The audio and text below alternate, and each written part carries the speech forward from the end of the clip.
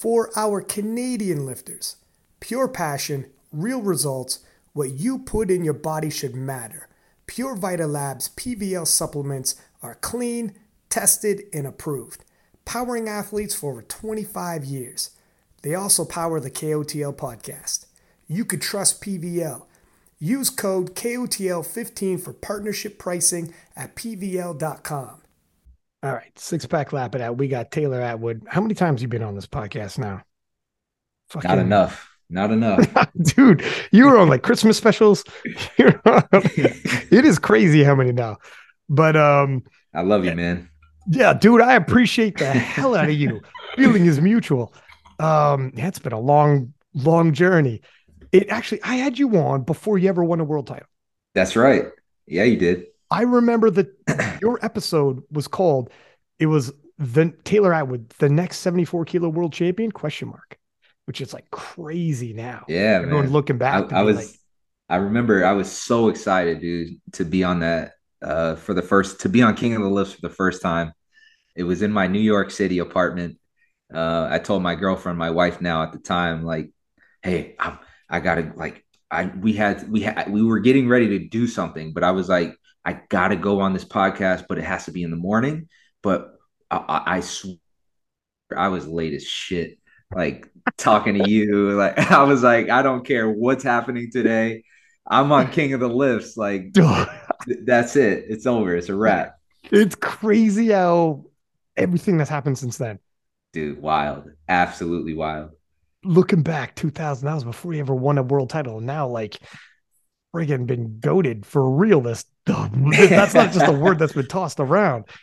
But For sure. coming off of Sheffield, obviously you got a background story people have mostly heard, but going into Sheffield and you started revealing afterwards that you were pretty heavily injured.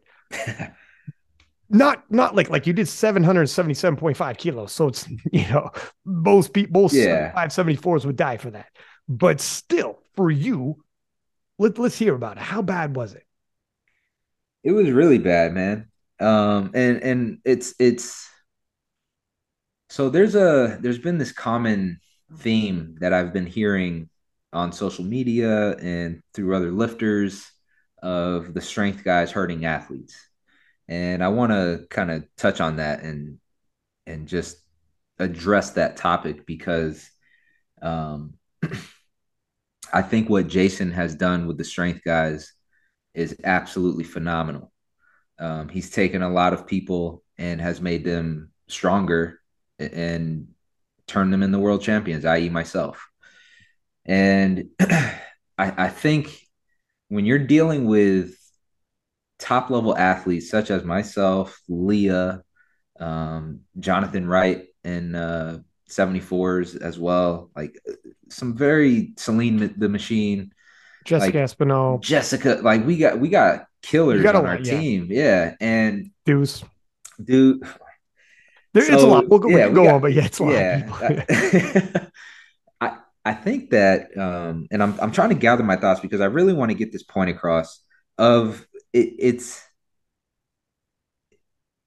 I don't have the luxury of just having powerlifting as my personally as my number one source of income. I have a full-time job that is a full-time job. 80 hours a week sometimes, right? I'm married. I have a child. I have friends. I have the gym.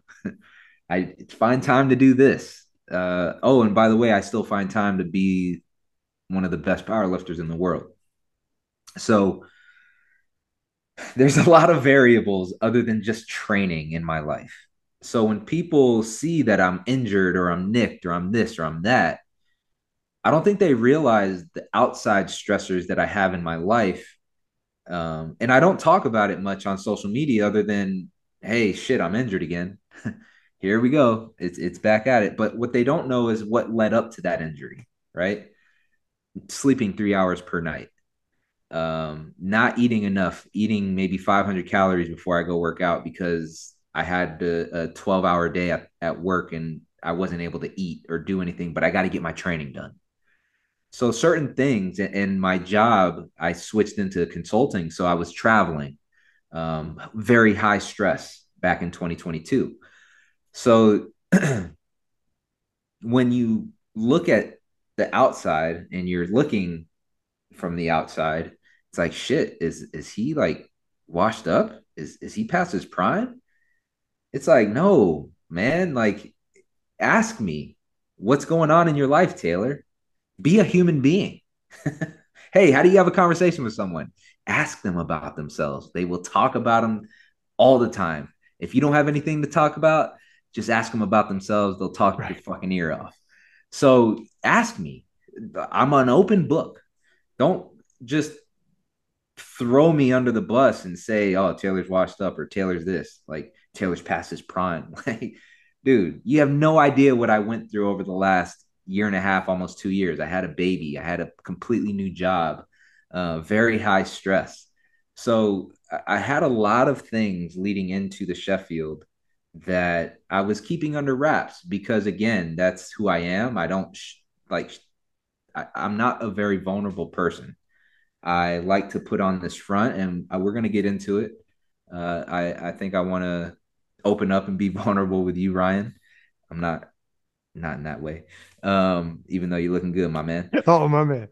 Uh, but I want to address all of the things that my coaches do right and navigate my crazy life, Leah's crazy life, Celine's crazy life, because this isn't the only thing that we do.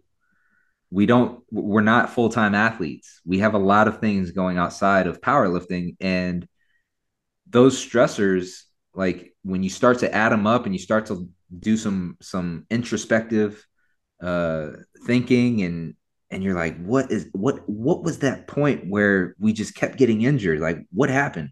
And then you start seeing patterns and you're like, oh. So I had like, I think from my perspective, I just have to be more communicative with my team, i.e. Ben and Jason, uh, to allow them better insight into how I'm feeling, what's going on, because I don't do a great job of that, and that's on me. That's not on them. If I don't communicate with them, they're going to continue to think that everything is okay, and they're going to continue to prescribe the volume and whatever because I'm not giving them an update.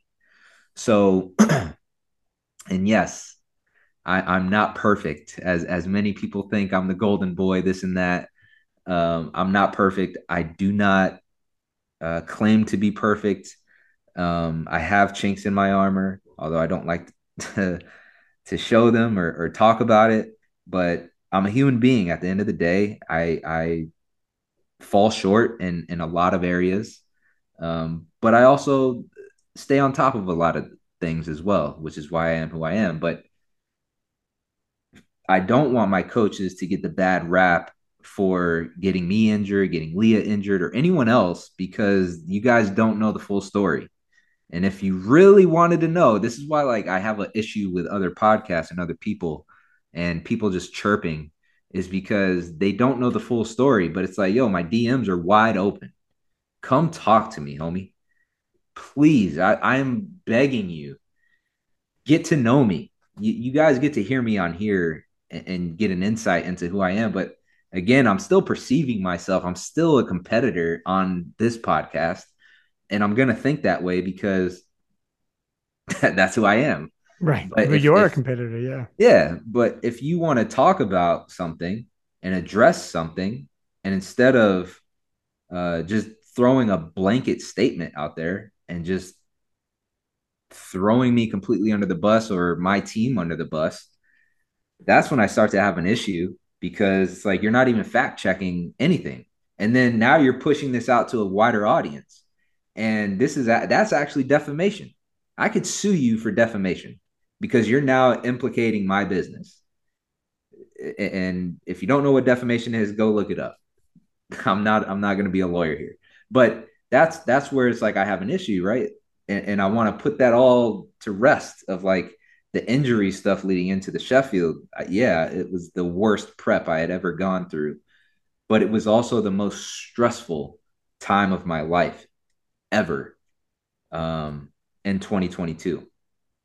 And again, I'm not going to go completely into what happened in my work life, in my personal life, but just know that there were other factors other than just Jason and Ben getting me injured.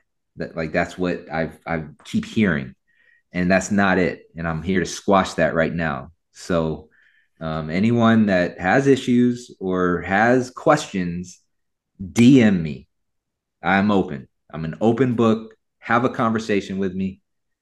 Yeah, I'm an open book. So now that I got that out of the way, Well, in terms of people see you as like the strength guys, but in reality, like for instance, like Claire Perrault, Nico Perrault, both of them junior world champions, the strength guys, Celine the Machine, Pro Series champion, all at the same time is the period you're talking about. All strength guys athletes, all winning world titles and Pro Series titles. Jessica Espinal winning her spot on Team USA, like all of them peaking. yeah, But they'll bypass all of these of people course. or Jonathan Garcia or whatever. He's a strength guy. Like Oh man, there's yeah, so many strength guys athletes, but because you're the biggest name that's been there for the longest, it's all just you could cherry pick and be like, no, the strength of guys do course, this. Where of it's like course. that's you could cherry pick facts, and if you have something you want to prove, there you go, right? So, but yeah, but I think people forget like all these other athletes are straight guys athletes that are winning titles at the exact same time, the That's exact same right. period. It's not just Taylor Atwood or Leah Bavol. It's like we got other hitters on our team, and Yeah. we're just at the top, of that list because we are who we are. The performances that uh, we've done, and we're gonna have the spotlight on us. And I get it, I understand, but we're not the only strength guys athletes. Like, we have other hitters, we have people that are strong as hell, and even general population. We're getting people healthy. We're getting people back in line and reaching their goals in life, health goals, fitness goals.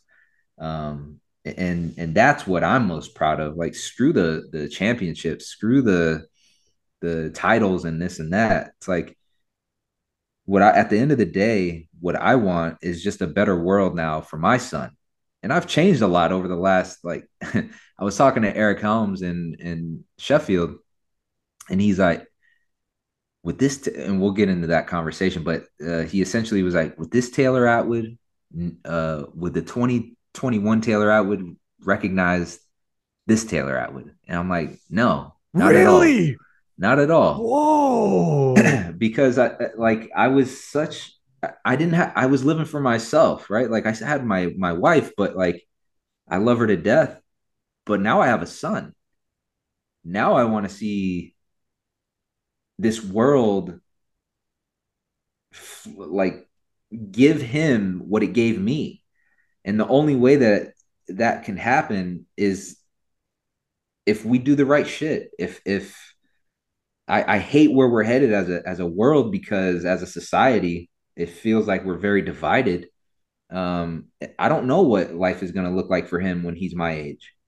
So, like, when I start to think about these things, it just puts it in a different perspective now. And I I think I'm that's one thing that I have to change about the way, because I've been trying to approach powerlifting the same way I was doing it back in 2021.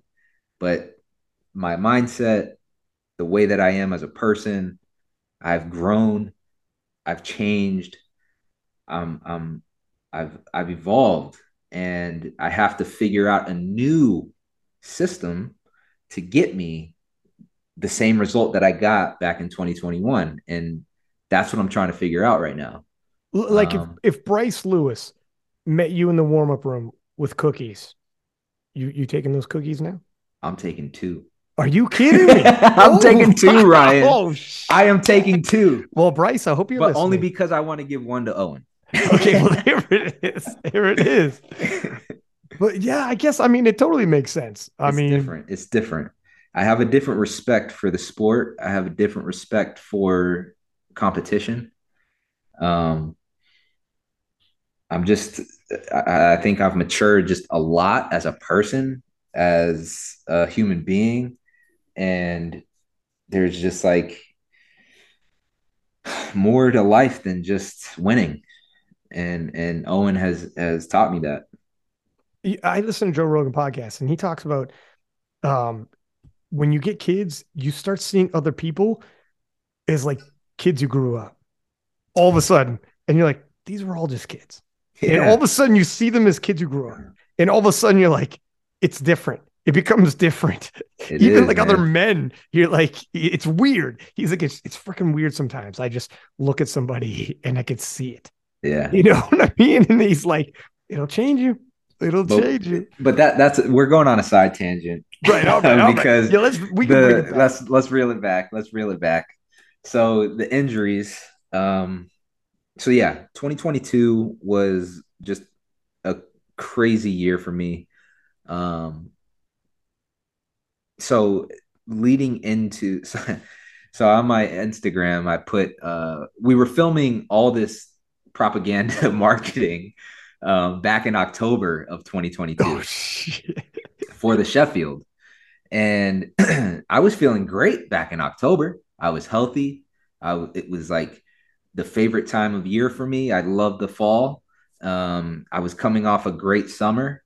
I just won Worlds. I was feeling healthy after Worlds. I had some good training leading into October. So I was like, all right, we got a solid 6 months to just put our heads down, grind, and prove to everybody that we're going to do this thing. We're going to win the inaugural Sheffield. So we do the marketing material in October. I'm with Sierra. Shout out Sierra, and that's our videographer. She did a phenomenal job asking me questions, getting me prepared. And one of the things they kind of said was freestyle, like a short clip that you can use to for people to potentially want to buy tickets. And what I said was, I was like, man, what should I say? What should? Oh, I got it. And as soon as I was like, all right, Sierra, turn the camera on. Camera, lights, camera, action. Boom. I was like, want to see me destroy everybody at Sheffield? Get your tickets today. And I felt like that, you know what I mean? And again, like it was a joke, but also not because I was the favorite. If I would have hit 838 and a half at Sheffield, I would have beat Jesus. Like he wouldn't have even come close, right? 2%. Granted, man, nothing again. That's Jesus had a, and we'll talk. I want to talk about Jesus because he's an amazing person and an amazing athlete, and what he did was just like, yeah, I'll hop on his nuts later. But like again, it was like 6% I had over the world record total, which was mine. And if I came in healthy, everything was all good, it would have been tough to beat me. Let's just put it that way. I don't know if I would have won. Maybe Jesus had more left in the tank and he could have beat me. I don't know, but it would have been tough. So in October, I'm finally getting healthy. I'm finally able to string together like weeks of good training like I had in 2021. And confidence just started rolling. And when we were doing the marketing material, I was like, man, I'm feeling confident. Like, fuck it, I'm just gonna start talking shit. So I did. And unfortunately, I just had a string of bad luck uh, from October to December. Um, I had some injuries flare up then. Then coming into the new year for 2023, I had the knee tendon. Actually, that happened in December last year, and that's where like it wasn't as bad as it got towards the end of Sheffield prep, leading into March, but it was still there. And then I had a back injury, then I had pec tendon issues, and then had the food poisoning. So all these things just accumulated, and I was sick. I was sick. So I have a kid. He was sick all the month of December. I didn't get sick. I was like, yeah, I'm fucking, his immune system is on point. And then the month of January, I am sick. Like you hear some of my YouTube videos, you can hear how nasally I was. Then I got sick. I don't even know if it was sick, but I got nasally. I started to feel run down a little bit at PA Nats. Oh wow. No, I got It, sick too. so I had like my nasal, like, so like all the month of, I got for like 2 weeks, I was sick at the beginning of January, got healthy a little bit for about a week and a half. Then I got sick again. And then we had PA Nats and I got sick there after. So, so I had to take a few days off, and I just couldn't string anything together. It felt like just everything working against me. And then as soon as we got to Sheffield at 30, less than 36 hours out, I get food poisoning. And I'm like, damn, it's just, I, I don't know what else. What It's else the can you worst do to part. me? Like, Yeah. and I'm telling you, like my knee flared up so bad that there were sessions where I would hit one single and call it quits on squats, and then deadlifts, same thing. And then so then I want to address this. People after the fact were saying, well, if all this bad stuff was happening, why were you talking all this shit? And I'm like, I'm sitting there, I'm like, what do you mean I'm talking all this shit? Like, I didn't say a word leading into like from January until March that I was gonna win Sheffield. I posted that Instagram from October, and you look at any of my Instagram, like I wasn't talking any shit leading into the meet saying I'm gonna crush Jesus or I'm gonna crush everybody. It wasn't that. It was like, yo, go on my YouTube. I swear to God, my first Sheffield, I was like, I'm rehabbing. I got injured again, this and that. I'm like, mind over matter. And I'm just trying to just stay in a positive mindset because I was getting injured. I'm like, what the fuck is happening? So yeah, the sentiment changed completely start of 2023. Where I was like, man, when I got food poisoning, I was making like jokes and stuff of I'm just happy I made it to the platform. But it was no joke. Like I was literally on the ground. I don't know if you guys seen have Wedding Crashers when Yeah. Bradley Cooper's sitting in the toilet Well, you lost the day. throwing up. Everybody in the hotel was like, "Where's Taylor?" And you were like Yeah, gone I for a day. you know what's crazy is Kedrick, my nutritionist, comes in because I text him at 1:30 at night because I was throwing up uh everything you could think of out of both ends. Oh, nice. It was nice. Um, I text Kedrick. I'm like, hey, I got food poisoning and I don't know what to do. That was at 1:30. My wife was with me and I was like, can you go down? I couldn't even drink anything because I couldn't keep it down. I took a cold shower. I couldn't get this ick off of me. And I couldn't drink anything and I just needed, like, my mouth was dry.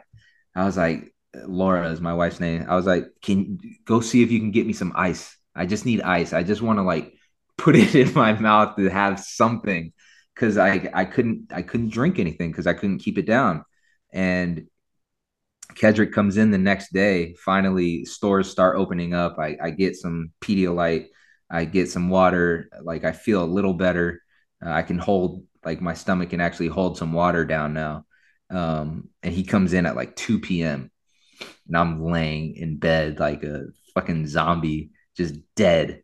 He's like, Taylor, because I have the curtains shut. I have Yeah. the pillow over my head, and he's like, "Are you okay? Are you alive?"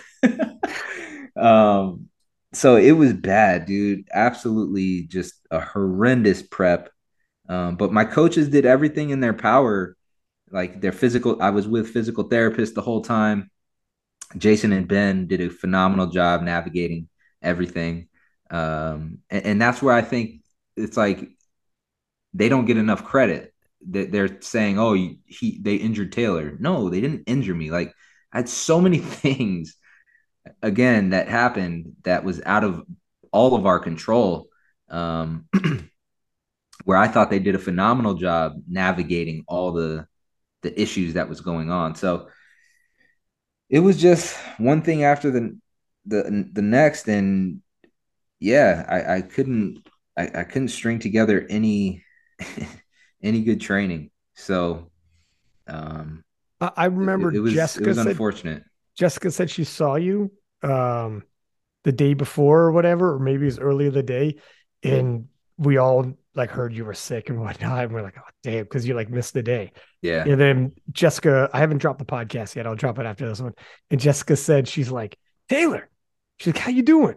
And you're like, I'm good. I feel good. I'm gonna kill it. And then she said, she looked at you in the face, was like, this guy looks like shit. She's like, this guy's not gonna kill Well, it. But you were trying to say, she said, because she knows she's an athlete. When she has problems with diabetes and whatnot, she does the same thing where she's like, you have to stay positive. It's too yeah. late. It's too Yeah. late. Way too late. You're here. You're in. So don't you just fucking man up. No, I feel the way you're gonna will. You're riding on will, and you're not gonna let it come out of your mouth. And you're gonna be like, we're gonna murder it today. Yeah, That's right. because we have to. What are we gonna show up and And be? You know? well, that's what just mind boggles me about, like, I was, again, I'm not going to mention names, but I heard um they were like, why were you talking so much shit if you were feeling the way that you were feeling? It's like, I'm not going to sit here and say I'm going to lose to Jesus. I'm going to lose to Jonathan Keiko. They're just way better than me. The oh, Gavin, he's going to crush it. I suck. I suck. Like, as a competitor, if you don't go into anything thinking that you're going to win, you've already lost. You've already lost. So why even show up now? Do you think anyone that has been successful in anything and reached the top of the top, which I have, sat there and for 1 second doubted their ability? Like, I'm not going to sit here, regardless of the situation. I still thought I could win, Yeah. Ryan. That's what people I won't be still able. thought I could fucking win. People You know won't be able to why? You relate know to why this. though? This is actually funny. So I felt a little better. This is no disrespect to you. I felt a little better on Friday evening, and Iron Culture. We were doing a podcast. I missed your podcast. I'm sorry. It's okay. But they caught me at the end of the day where I was able to, like, drink some water, eat some crackers. So I had a little bit of energy left in me. And they caught me at the end and were like, "Hey, you want to come on to the podcast and do it?" And I was like, "Sure, sure. I feel okay." And Eric, um, Eric was saying, like, shit. I forgot my train of thought. What was I talking about? Well, you're talking about your will because you don't Will, to. Will. So he was like, um, you don't have to do it. You don't have to do this. And I'm like, nah, man, I got to do this. Like, I'm not gonna sit here and just do that. And he's like, you know what's funny? He's like, I've seen, like, he grew up in like the 2008 era of powerlifting, and he's like, the shit that I saw, like the way that these guys made weight, he's like, puts whatever you did to shame. He's like, I was like, what do you mean? He's like, well, you throwing up and whatever you were doing. He's like, I've seen worse. So, like, when he put it in that perspective, he started hyping me up, like, oh, other people have, like, done worse things than get food poisoning and dehydrate and so on and so forth, and they competed. So when he started saying that, he gave me like this this passion of, like, you can still do this, Taylor. You still have a shot, regardless of how you're feeling. Fuck it. Other people, like, you got 24 hours to get ready. I was like, damn. See, people. I have 24 hours, not shit. I only have 24 hours. It was Right, like, right. no, I have 24 hours. I was looking at the glass half full. And this is no bullshit. Like, he really changed my mindset of, damn, other people have gone through worse shit than this. All right, I think I can do it. I think I can do it. And I started to really get into this mindset. And then when Jessica was coming through, she's like, yeah, you probably look. I was 2 kilos underweight. Yeah, yeah, okay. So Jess is no lie. She's got a look of concern on her face, like, all right, I go get was him. two I was 2 kilos underweight. I'm sure my face looked sunk in. Like I was looking at pictures because Sierra had some pictures, and you could see like how my cheekbones. I look like, "Ugh." So I told Sierra, I saw her. She was downstairs. She's like, yeah, he's sick. And I'm like, listen, you're respecting this space, but like this would got to be said. This would be good fucking footage. And I was like, did you get any? And she's like, no, no, no, I don't want it. I'm like, Sierra, I would have been right up in there. I'd be like, listen, yeah. let me get this, my man. You know what's Because funny? I wanted to film myself in the you bathroom. would have felt weird doing it yourself.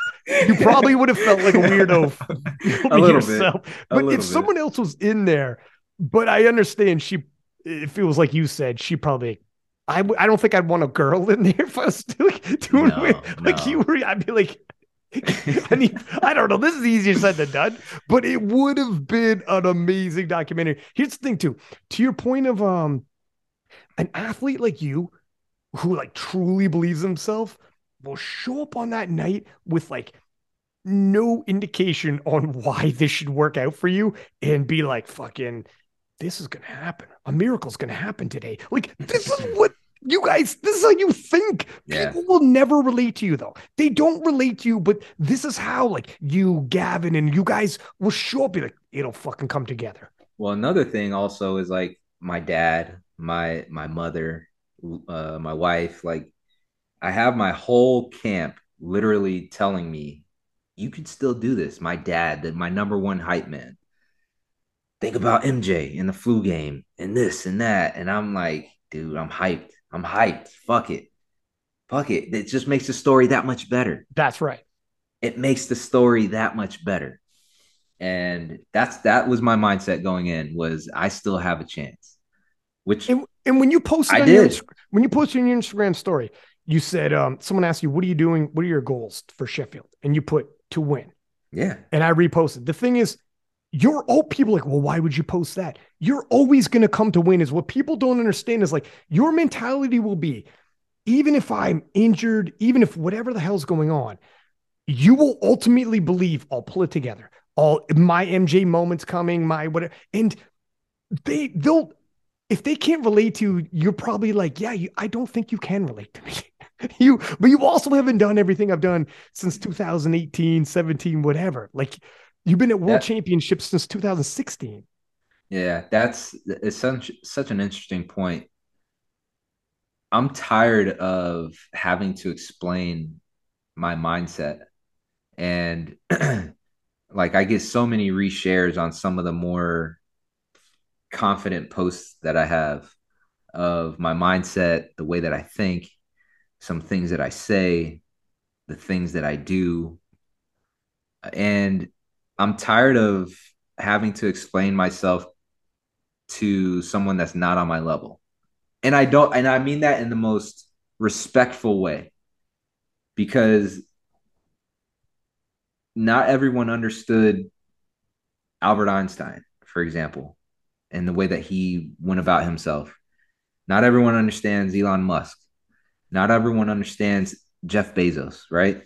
And not everyone understands Jesus. Not everyone understands Gavin. And not everyone's gonna understand Taylor Atwood.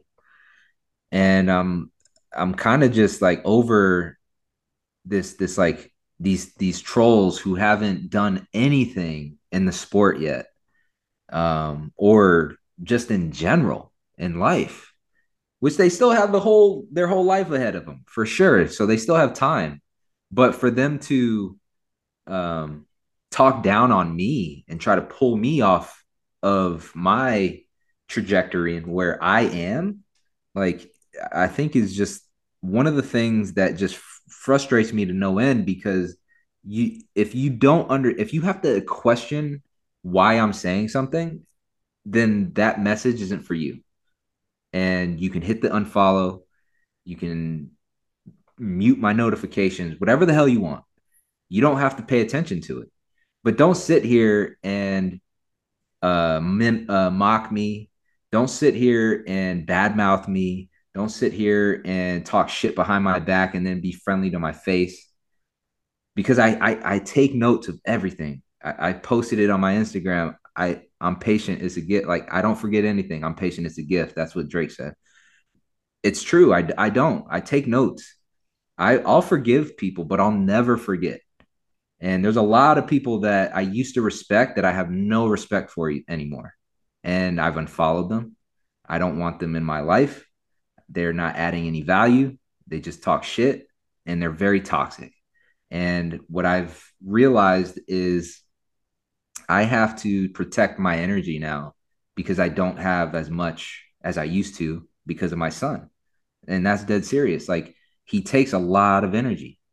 And if it's not positive and you're not adding value in my life, I probably won't talk to you anymore.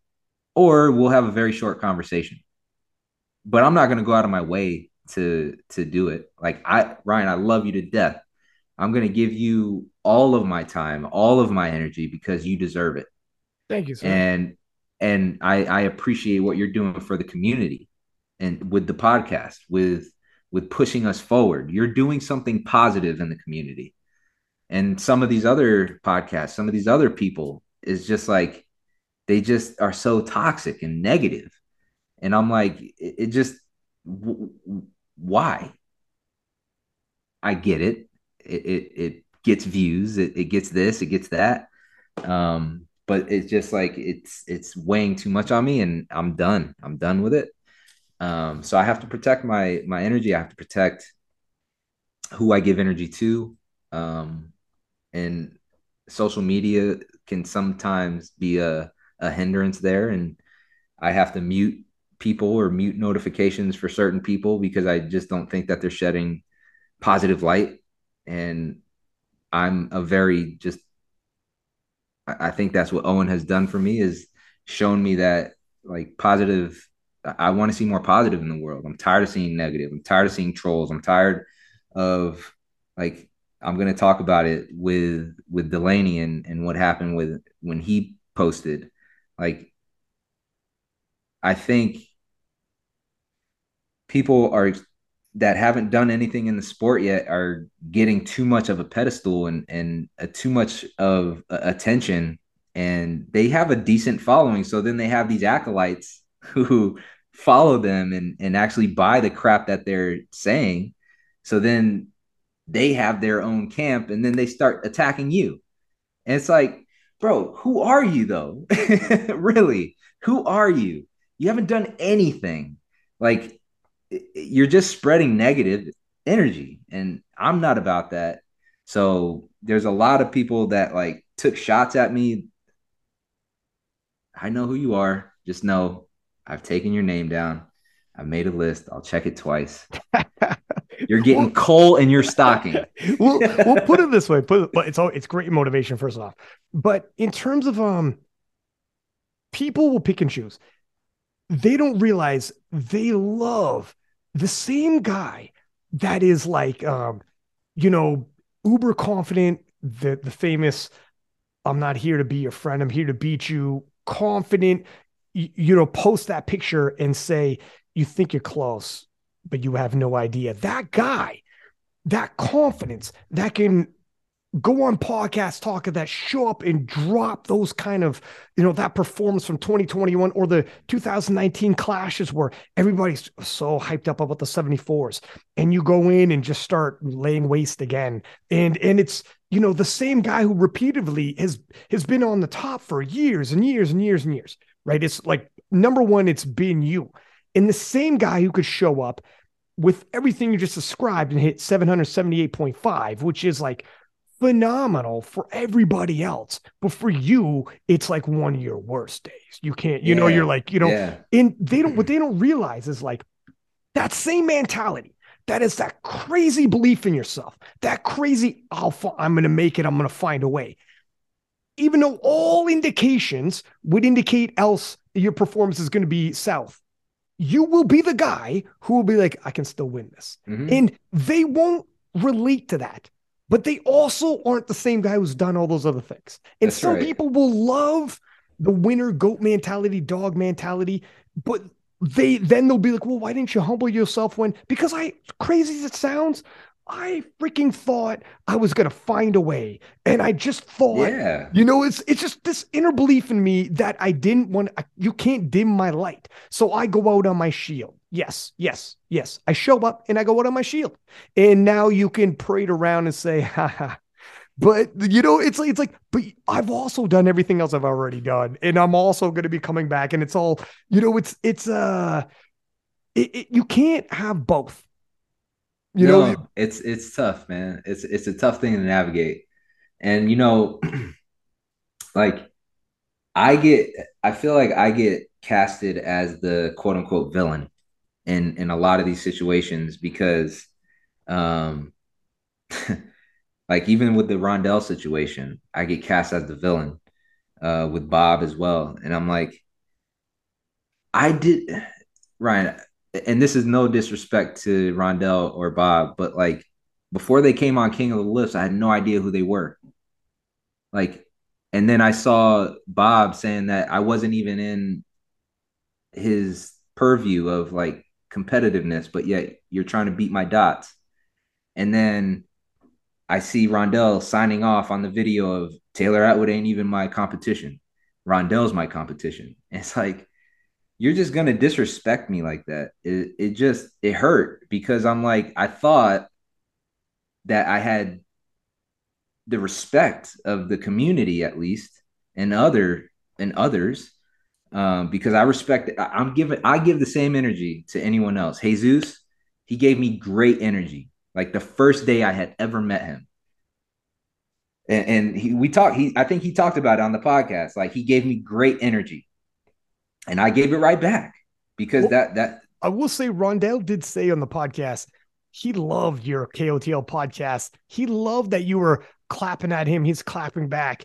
And I think he was actually giving you props on the one I had him on just yeah. recently. And you know what? Like I said And on my Bob also said he was only cutting Arnold Classic to go after your dots. that's So right. I think they will. I don't think they're bypassing you or whatever. No, but the way that it was perceived and by Yeah, me yeah. was maybe it was more Bob than it was Rondell, but Rondell signed off on it. Like he was in the video, he didn't say anything. Like he could have been like, "Nah, Bob, like Taylor's he is our competition." Like he could have said something like that. You know what I What mean? video are you talking about? Sorry, I don't think maybe I haven't seen the Oh, video. all right. So there's a video of Bob where he said that he was I think they were at Russ's gym and he essentially was like, I don't see Taylor as our competition. I see Rondell as my competition. And they were laughing and stuff and laughing it off. And I kind of laughed it off as well. I was like, ah, ha, ha.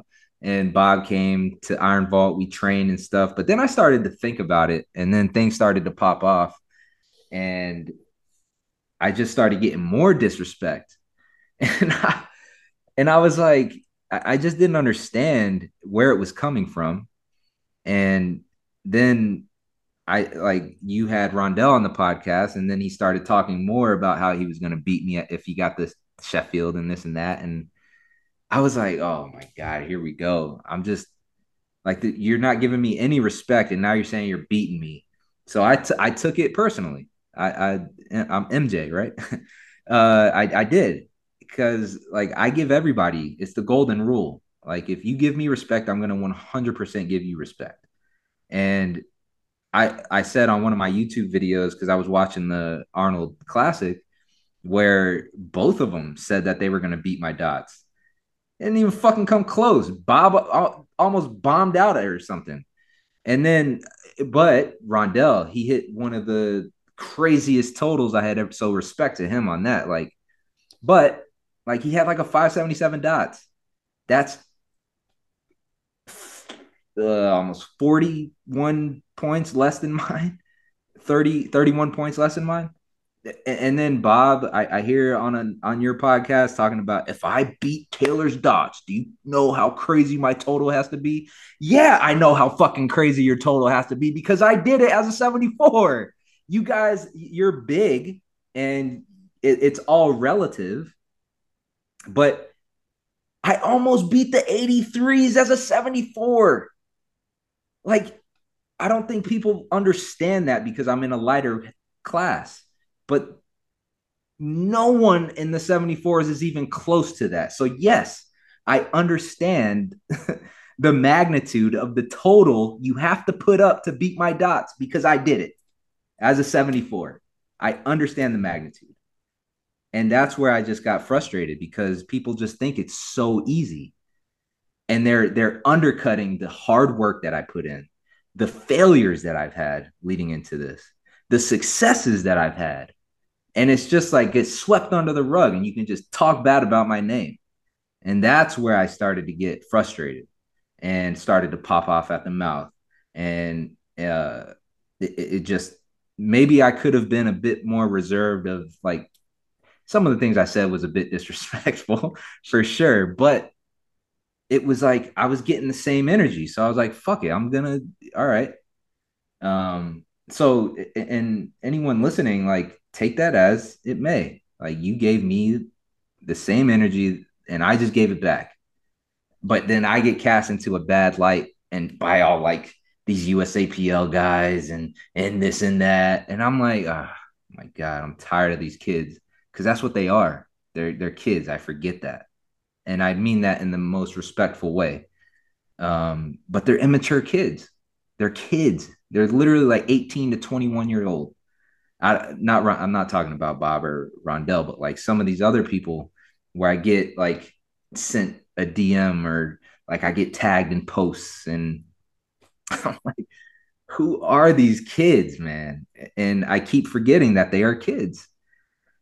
So the it was just frustrating from my end. That's why I said what I said about Rondell. I said what I said about Bob because that was the energy that I was getting back. If it was Jesus, where he was respectful, like I talked in Sheffield with his brothers. Like his brothers are cool as fuck. Um, he just one of his brothers has an 18-month-old baby, same as Owen. So we started bonding over that. Like just good, kind people, you know what I mean, and actually had a conversation with me. Um, Anyone that has met me in person is like, man, you're so different in person than you are online, and I'm like, yeah, because I'm portraying myself as one person online. That's all you get. I'm a human being. I'm a family man. I have a lot more depth than you probably think. So Well, let me ask you this real quick. Do you think, in terms of the dots competition, are they changing the goalposts now? Are they starting to say, okay, I don't know if we're going to hit Taylor's dots, so we're just going to do the current year's dots? Like, what is of happening? course, that's what was so frustrating. Like now, now you want to, since you had the biggest dots of 2022, you want to call yourself the man. It's like, bruh, I'm still living. I'm still competing. Like you can't call yourself the man when you didn't even come close to hitting my dots. And like I hate how everyone just thinks that they're just gonna do it overnight. Yeah, you're getting strong as fuck. Just continue to work. Like I swear I didn't start talking my talk until I was at the top. I didn't say a word. I worked in silence. I didn't call anyone out. I go to on any podcast, go to any old podcast that we had, King of the List. I didn't talk about beating anybody. It was just about getting stronger and better every meet. I never strive to be the best dots or Wilkes. I strive to just beat my total every meet. It was just a byproduct that I had the best coefficient. Like when people are chasing this arbitrary like number, it's like, bro, go win your class multiple times a year, multiple times every year. Then come talk to me. Until then, just put the work in. Like, why are you calling me out? Oh, because it gives you some clout. It gives you some marketing material. Okay, great. But like you're wasting your energy, my man. It, And is it the way it is though when you because you are still here and because you do have the biggest, like, um, you know, if you're the king, people take shots at the king, not the prince or anyone lower. It's Yeah, kind of of like course. it's the gift in the curse, right? Where Yeah, for heavy sure. is the head that wears the crown. Yeah, 100%. And I didn't want this podcast to turn into this because I have so many like this. And I really want to kind of We could go back steer to away. Sheffield. Yeah, We go could the go back to Sheffield route. Sheffield. But this will be like the last thing that I say about it. I 100% respect what Bob and Rondell are doing. Like they are hands down, uh, I think the future. Don't get me wrong. Like what Rondell did and his total, like all BS aside, like that was a great performance. I don't care what anyone says. Bob, his strength is absolutely insane. Uh, but the way that they were disrespectful initially, I just didn't take that kindly, and that's why I popped off and did what I and said what I said. Um, and I'm still gonna do that because like they took it a step further that like they Rondell did, but like kind of jabbed hard when they were trying to get me banned from the IPF and this and that. Like, bro, come talk to me. Like that's what men do, not try to do shit online and be um yeah. It was just be mature, be a grown man, talk to me before you start talking about other things that make no sense. Like that's what I think. I want this generation of social media acolytes and social media people listening. Like act adult like, be mature. Like I promise you, the clout and everything that you're trying to gain right now on social media, it's inflating your head, it's inflating your ego. Yes, you're strong. Yes, you're good at one lift, maybe. And that's why you're getting all this attention. But it's like, have you ever spoken to a girl? Have you ever spoken to a boy or a man as a woman? Have you ever had a deep conversation with them? Have you ever asked them like had a conversation outside of just lifting in the gym? Like, have you had that real connection with a person? That's what I want from you. I want that connection. I don't want to continue this banter and this clash. Like I want to have a just normal conversation. Like that's why I love hanging out with you because Ryan, because we have genuine like we talked an hour before this podcast even Yeah. started. And And I was like, it felt like a minute, right? So like that's what I like. And it takes too much energy for me to continue to try to uphold this like competitive spirit. And but if you're gonna pop off, just be ready for the backlash, but don't paint me into a bad light because I'm just reacting to what you're doing, not me. The John Hack thing, that was probably uncalled for. but that was more fun But because that was like, you guys are doing memes and shit. yeah, like John and I, we have a history. Like we go back to 2016 Worlds, right? That's what people don't understand. Like John and I are cool. We're not. We don't have any bad blood. It's very friendly. Um, but like there was a few mischievous things that some people did that I will never forget. Um, and that's yeah, that's the end of this. So And that's the last time I'm ever like I don't care what they say. That's the last time. This is the last time until you total I'm 850. addressing And then that. until you come back to that dots and you're like, oh no, I feel it coming up, like Maybe. that food at Sheffield. I feel it coming. Maybe. And let's talk about Sheffield. So one thing I noticed, despite like I was saying this in the commentary, it was a gutsy performance because even when you clearly were injured, Yeah. and on your third squat, the knee gives out and you go down and it's like, and you knew this wasn't the day. You still went 3 for 3 in the bench press and we're still like coming out here like most people, you could see them wearing it when they're not having a good day. And you were like, I'm not going to let this ruin my day. This is Yeah. Sheffield. This is the biggest event in our sports history. And I'm Mhm. in the middle of it. You were like hyping the crowd, throwing your hands up, thanking them afterwards. And it's like that from everything that was going on, you were like, no, I'm going to enjoy this Yeah. regardless. Yeah. I think that's what, man, I've, even in my football days, like after a big run or like running someone over or making a big play, whatever, like I used to get hyped. I used to love feeding the crowd energy because I feed off energy. I'm big on that. Like my dad has we've talked about it. Like he has a sixth sense. So we have five senses as just all human beings, but some people have like an extra sense where they're gifted and maybe have some Empathy or telepathic powers and whatever it may be. It's a sixth sense, and I don't have that. I just feed. I feel energy. So if you have good energy, I can feel it. I like the vibrations.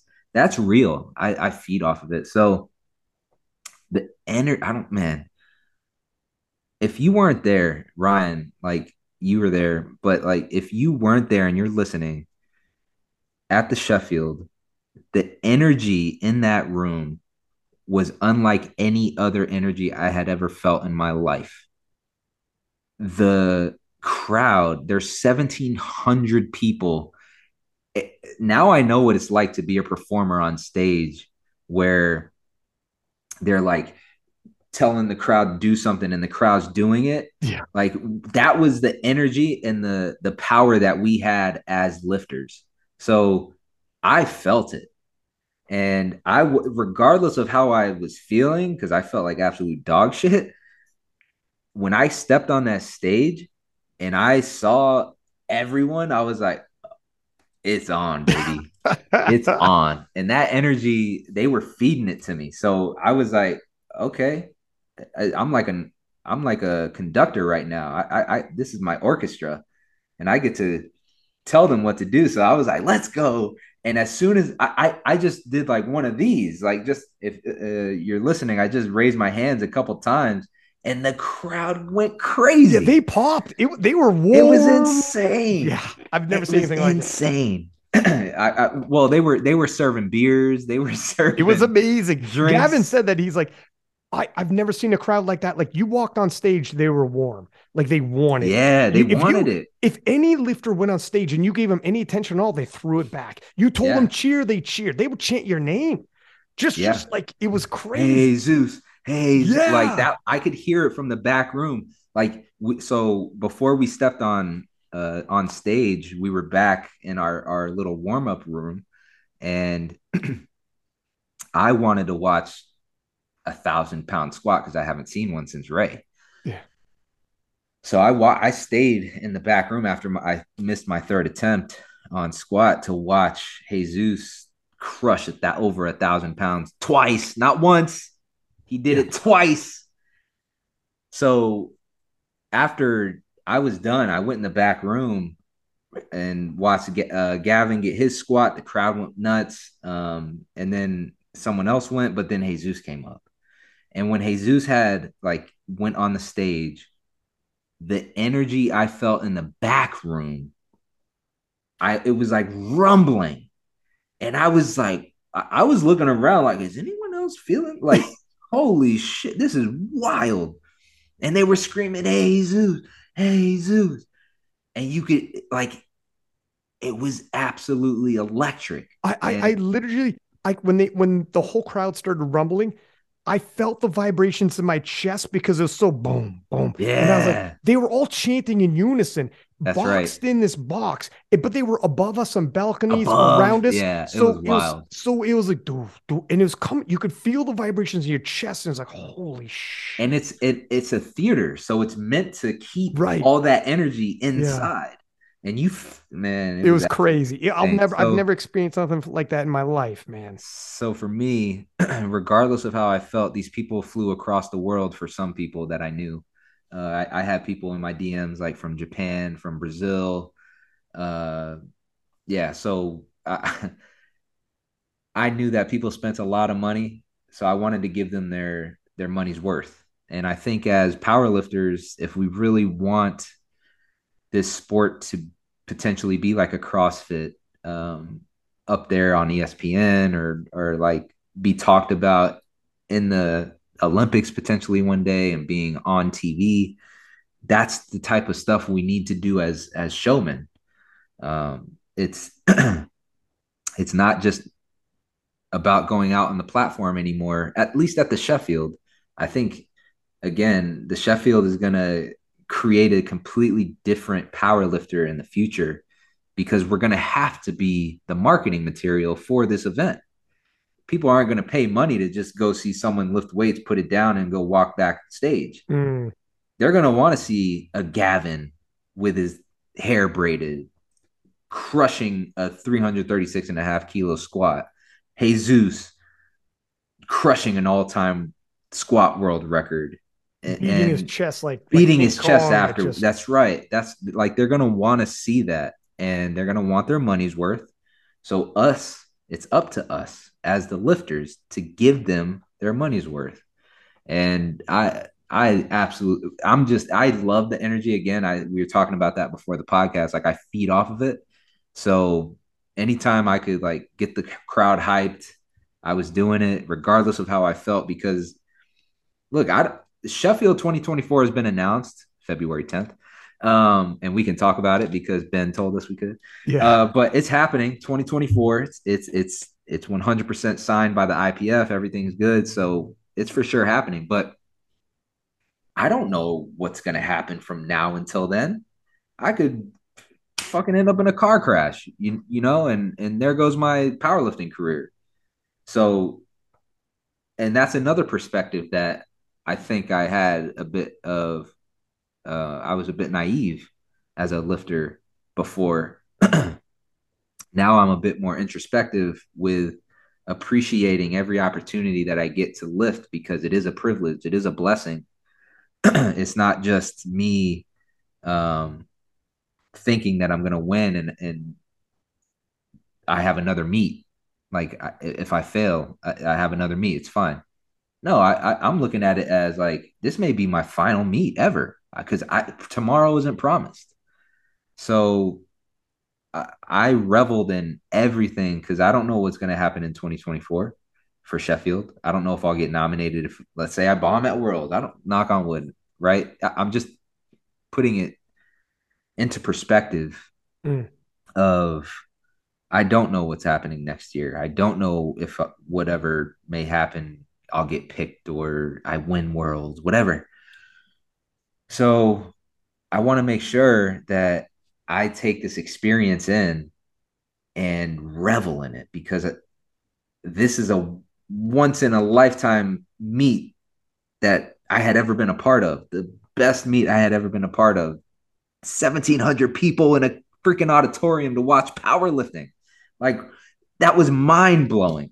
People flying across the world. That's like World Cup type shit. So it was just when I started to look at it from that perspective and that lens, I was just so honored and blessed to be there, and chosen by SBD as well. And for Ben Banks and SBD to even put something on like that, it was just a phenomenal show. It shows that like we can make it on our own. We don't need outside influence, which is absolutely insane. But we're like self-made. So I just appreciate everything that powerlifting has become so far, and I'm so happy that I found it. Most people, like even powerlifters, in their whole lives will never experience. And I think it was actually a little over 2,000 people, but will never experience that. We'll never know like what you describe. I think like the older you get, sometimes the more perspective you get. And if a lot of things come to you young, you might sort of take for granted. Yeah. And but when you get older, you start realizing like doors close or you miss out or like, no, this is new. We never seen this before. Like how special this is. And so when you find a moment, sometimes you're like, I need this may never come around again. Like what I'm feeling right now may never come back. And I don't want to look back and be like, fuck, that was the time. That was the That's right. time, you know? That's right. So instead, you're like, yeah, okay, I'm not 100%. You know, okay, I got sick. You're almost past it mentally. Like, you know what? Let's just roll. That's right.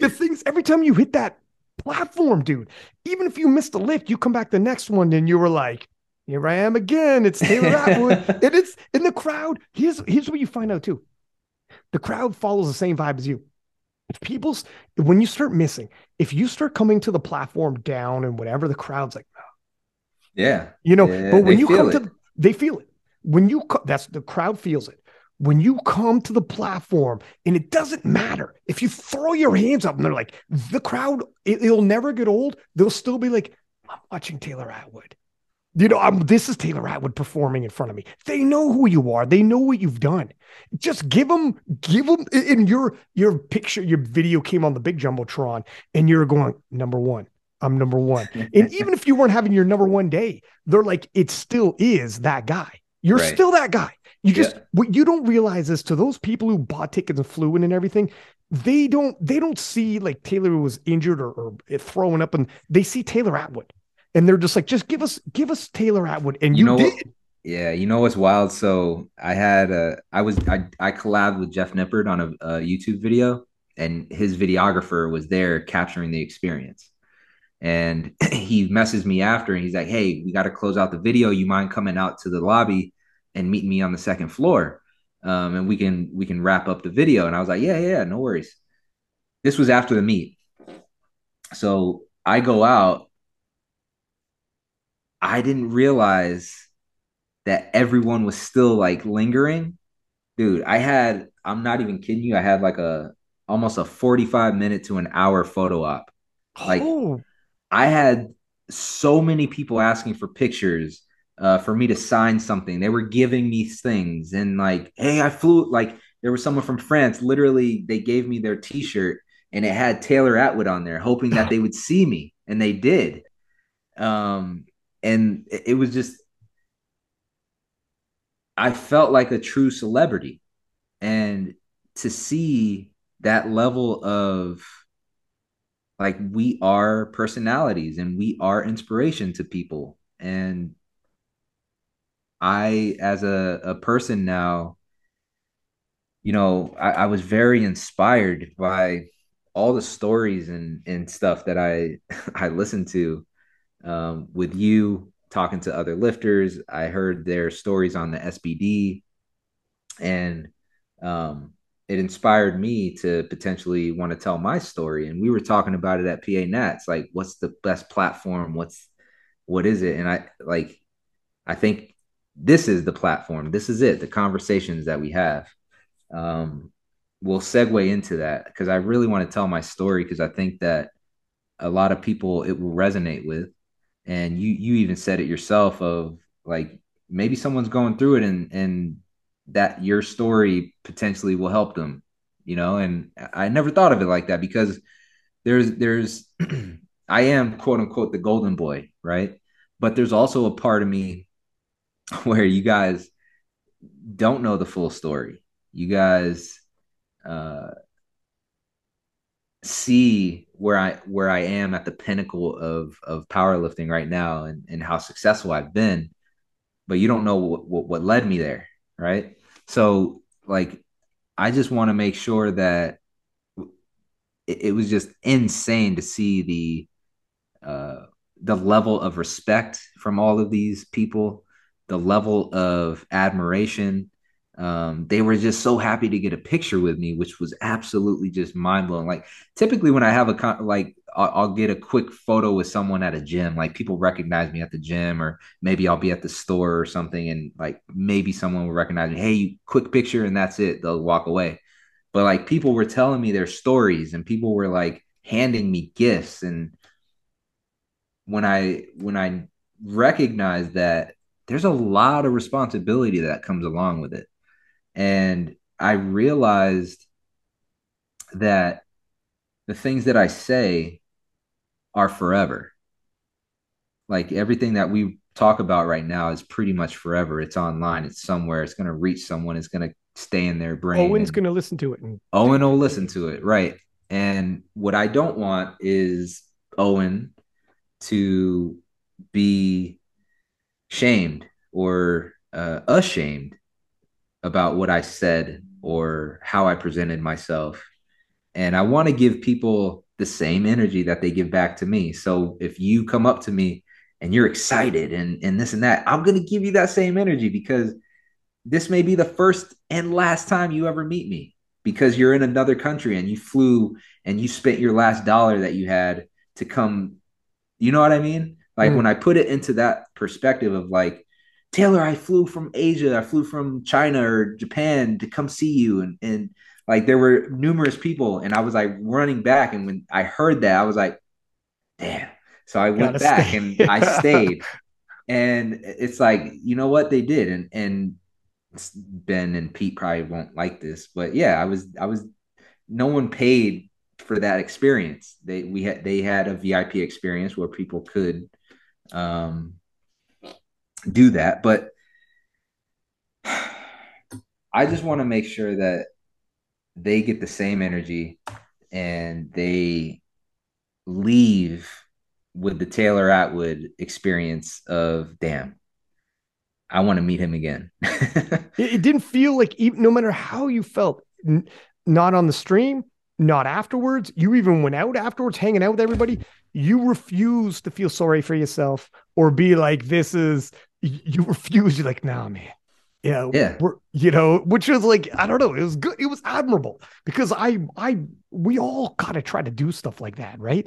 And we touched on real quick because everyone will, I'll be remiss if I didn't ask you. We don't have to dwell on this side story. We beat the story to death with Gavin, so we don't have to dwell on it. But people will want me to ask. But you guys are I'm assuming good now. You've already went back and I know you guys have talked at the venue. We were all in the same lobby. You've gone back and forth with social media, whatever, and I think he owes you a dinner or something like that. But yeah. So I think Gavin got his perspective right. It was a very unique situation that he was in, and like in the heat of the moment, like if he wasn't my boy, it would have been like a completely different story. But I think after the meet, putting things into perspective, understanding why he felt the way that he felt, um, I understood where the passion and energy was coming from. I'm a competitor as well, and again, that energy of I just hit a world record squat. Potentially, now I get my momentum to beat Keiko for the first time as a 93, and become like the 90, solidify my chance to Malta, and I'm the best 80 or 93 in the world now. I have the highest total, this and that. Like, and then you get it stripped away potentially. I would have been pissed too. And that's real. I understood the energy. But again, it wasn't warranted for me, or at me. And I think he addressed it fine. It was an immature act, but again, I think he's only 24, 25, so he has a lot to learn. And again, if energy is just different in Sheffield. that's so it was a very unique situation, and that's the only pass that he'll get though. Well, yeah, it can't be. And he does owe me a steak dinner, so we'll talk more about it. But yeah, that's about it. But it is one of those deals where because there's a 10-year spread between you, and he wants to do what you've already done. And even though we could all hang out and it is what it is, but there is there is a 10-year spread. And to an extent, you are like, all right, my man, you're working through boundaries and you're That's working right. through, That's what I right. mean? It's That's right. and you are like, when you were, I don't know your exact age, when you were in the CFL, and what would Yeah. happen in terms of like if someone Oh, fucking 24. I was 24. so like exactly like things, we're all different in different spaces. We got in scuffles in practice and Yeah. in the locker It, room. and when Gavin's Like 34 doing a podcast, he might be like totally fumbled the ball, pun intended, fumbled the ball with that one. And he'll look back and be like, yeah, man. Like he actually immediately was like apologetically, I wish that didn't happen. But yeah. when he's 34, he'll be like, yeah, I don't even like recounting the story, but but he'll probably get brought up on me. But it's one of those deals where you're like, you don't want to hold someone in that one moment too long when you know what I mean? Yeah. We're like, Yeah. okay, I'm gonna hold you there at 24 forever when you made a mistake. But anyways, Nah. um, Yeah. I knew I had to be the more mature person because I was like, yo, you're my boy, but like this needs to stop. This needs to wait until after the meet. And then my pops came in, kind of mitigated the whole situation. So yeah, it was good. We're good now. It's water under the bridge. I 100% forgive him. Um, I want pics of that and steak dinner and that and steak. yeah, he owes me a steak dinner for sure. And we're going to Peter Luger's. Ooh, I don't know that place. Sounds expensive. Oh, Sounds expensive. is it? But it is what it is. He knows what it is. Yeah, he That's probably is all like, that matters. he'd be like, damn it, man, this is gonna be an expensive apology, but this is the way she goes, right? Um, but yeah, and you like when me and Gavin were talking about like, and you had alluded to who you are now at you're 34, right? Yep. Who you are now at 34, who you were when you were 24, and everything you've done, and then who you were at 14, and who you were at 10, and who you were all of this way for you to come to 34. And you are one of the most unique personalities we deal with right now. But I was telling Gavin, in terms of your background, my man, you see Taylor, and there's a reason why this guy, whom is Taylor's size, walk in a room like he's 7 feet tall, and he isn't just like that on social media though. He will go chest to chest with you, Yeah, but that's like what I you're think a lot of people misunderstand too is look, yes, I'm 5'6", man. I'm 166 pounds. But I've been picked on my whole life because I was the runt, but I've always held my own. And that's some of the story that I'll talk about as well when we get a bit more personal. But like I was going up against guys in the CFL that were 6'6", 350 pounds, like trying to take my head off. Linebackers that were 6 foot, 250 pounds. They were Rondell's size. They were Jesus Oliveira's size. And I played against that. I was hitting them. So like, I'm not afraid of anybody. I don't care how strong you are. I don't care how big you are. Um, yeah, you're like, I'm not saying I'm gonna kick your ass, but it's like I'm not gonna back down. You know what I mean? And I'm not afraid of anyone. So, where do you like where does the dog come from? whew. I was talking to my dad about that actually today. Um, he said that it's always just been in me. Like I've always been a fighter. Uh, I've had always had a good heart. He said, and but there's just always been fight in me, and it comes from him, 100%, and my mom, my biological mom, because my stepmother Kelly, she's a fighter as well. But my biological mom, she's a dog herself. So um, it comes it's genetic, man. My dad, yeah, yeah, it's genetic. It's who we are. It's an Atwood thing. It's an Atwood thing. I I thought that she was your biological. I don't think I've ever heard that she was your stepmom. Yeah, man. I guess we're gonna get into this now. I guess we're going to because I guess we already here started. I here feel we like we are. already started. All right. So, and look, this isn't a woe is me, right? I really just want people to understand who Taylor Atwood really is. And I was again, this is my why I even wanted to do this is because I was so inspired by everyone's story. And I was so it kind of it hit me when I was listening to all these SBD when they were doing the Sheffield, they had the little mini clips, mini movies. And I watched all of them and they were all phenomenal. Like it's crazy to see how different we all are, Mm. but we're all after the same goal. And I actually talked to Eric Helms about that as well, about how like there's so many different ways to get to where you want to be. But so I was very just taken aback by some of the stories that I heard. And when I rewatched mine, it was just about me being the best, me beating everybody, me being this competitive guy.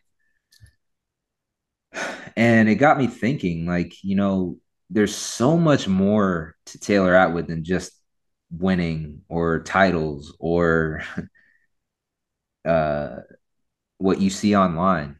And I've been so reserved to show that side of me because it's not a fun time in my life. How I grew up and look, by no stretch of the imagination was it the worst, right? Like my dad told me a story today that made me cry because of the way that he grew up, and I'm not going to repeat it because it, it's his story to tell, not mine. Um, but like to hear other people's stories and how they grew up and whatnot, like it really hit me as a human. And again, like you were talking about evolution of who we've been in the past, like 24, 14, 10 years, right? Four. And a lot has changed even with Owen in the last year and a half. So I've become more, I would say, vulnerable.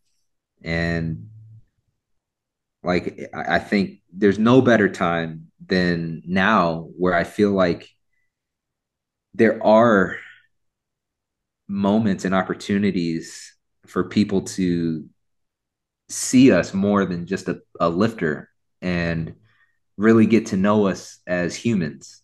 Because I think, again, like they only know me as the 838 and a half.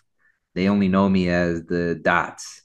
They only know me as the world champion, the national champion, the perfect hair, the job, the family. Like you're the golden boy. Well, let me tell you, I'm not the golden boy. And growing up, I was far from it. So I talked to my dad about this because I wanted to make sure he was okay with what I would talk about potentially. And I don't want to paint anyone in a bad light. It's just a reality of what happened. And I had a lot of positive things that happened in my life. It's just there were a lot of negative things that shaped who I am today. And to start out, like, back in 1996, my parents got divorced. So my biological mom, uh, she got in a motorcycle accident, crushed her entire leg, and the doctor essentially, when they took X-rays, said your bones look like frosted flakes. So we don't know if we're going to be able to save it. And I'm 8 years old, right? Mm. And I remember it so vividly. My aunt, I was jumping on my grandfather's and grandmother's trampoline and in Miami, and my grandfather is a roughneck.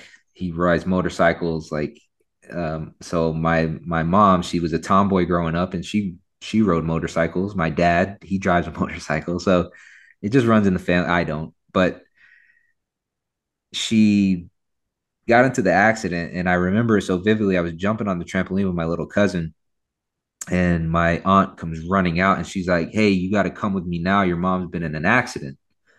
And I was like, "Okay, whatever." I'm 8 years old, like, whatever. So we go, and then like I'm waiting at the hospital, and they're like, "Yeah, we don't know if we're gonna be able to say." Like, I'm getting all these. Like, I just remember just doctors coming in and out, talking to my grandmother, my grandfather. We don't know if we can save her leg, this, that. We're going to have to amputate it, blah, blah, blah. And I remember this. I had suppressed memories, dead serious. Like, I really had to like recollect like what happened that day.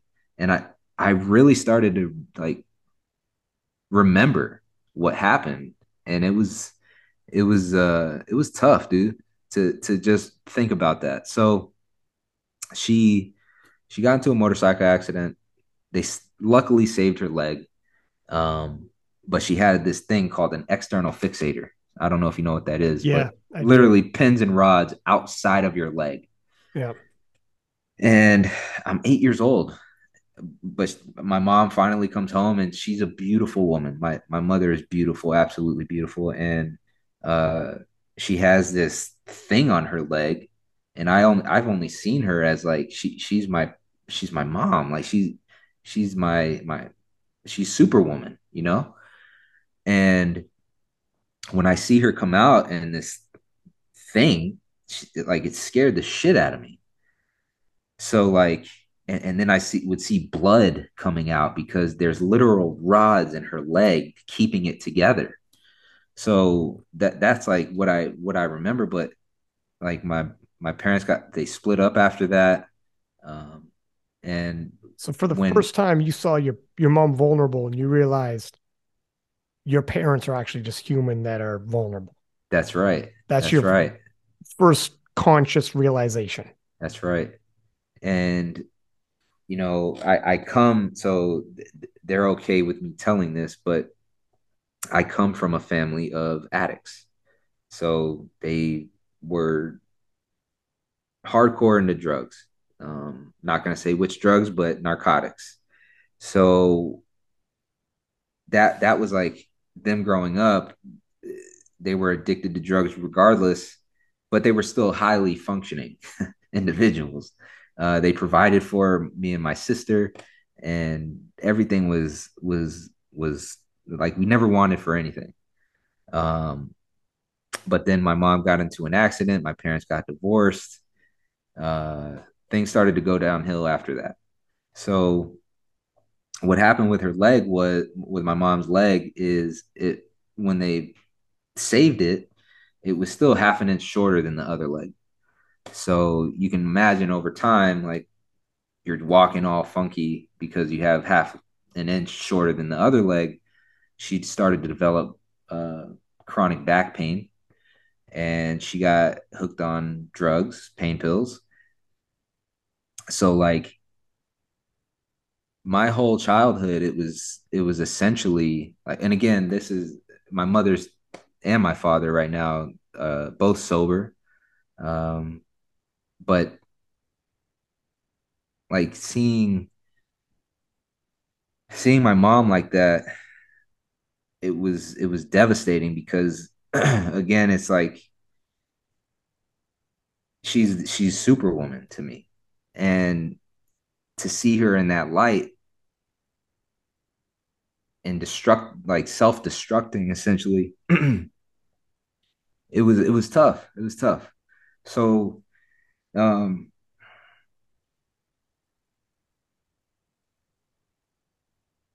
yeah, my so that was like my whole childhood. Like from 8 to 12, dealing with that shit. And then luckily, luckily, my dad came in, and like they were divorced. He was kind of he wanted to see me, he wanted to do everything with me, but my mom was just out of her mind at that time. Again, she's doing phenomenal now, but at the time she was just very not herself. And my dad found out like what was actually happening. Like I was literally being taken care of by my sister who was 16. I was 12. And like surviving on Captain Crunch essentially. Um, and by no stretch of the imagination, like I'm still active in football, I'm still active in sports, I'm still doing all of these things, but that was like my outlet Mm. because when I came home, I didn't want to be home. I tried to distract myself from all the bullshit, you know.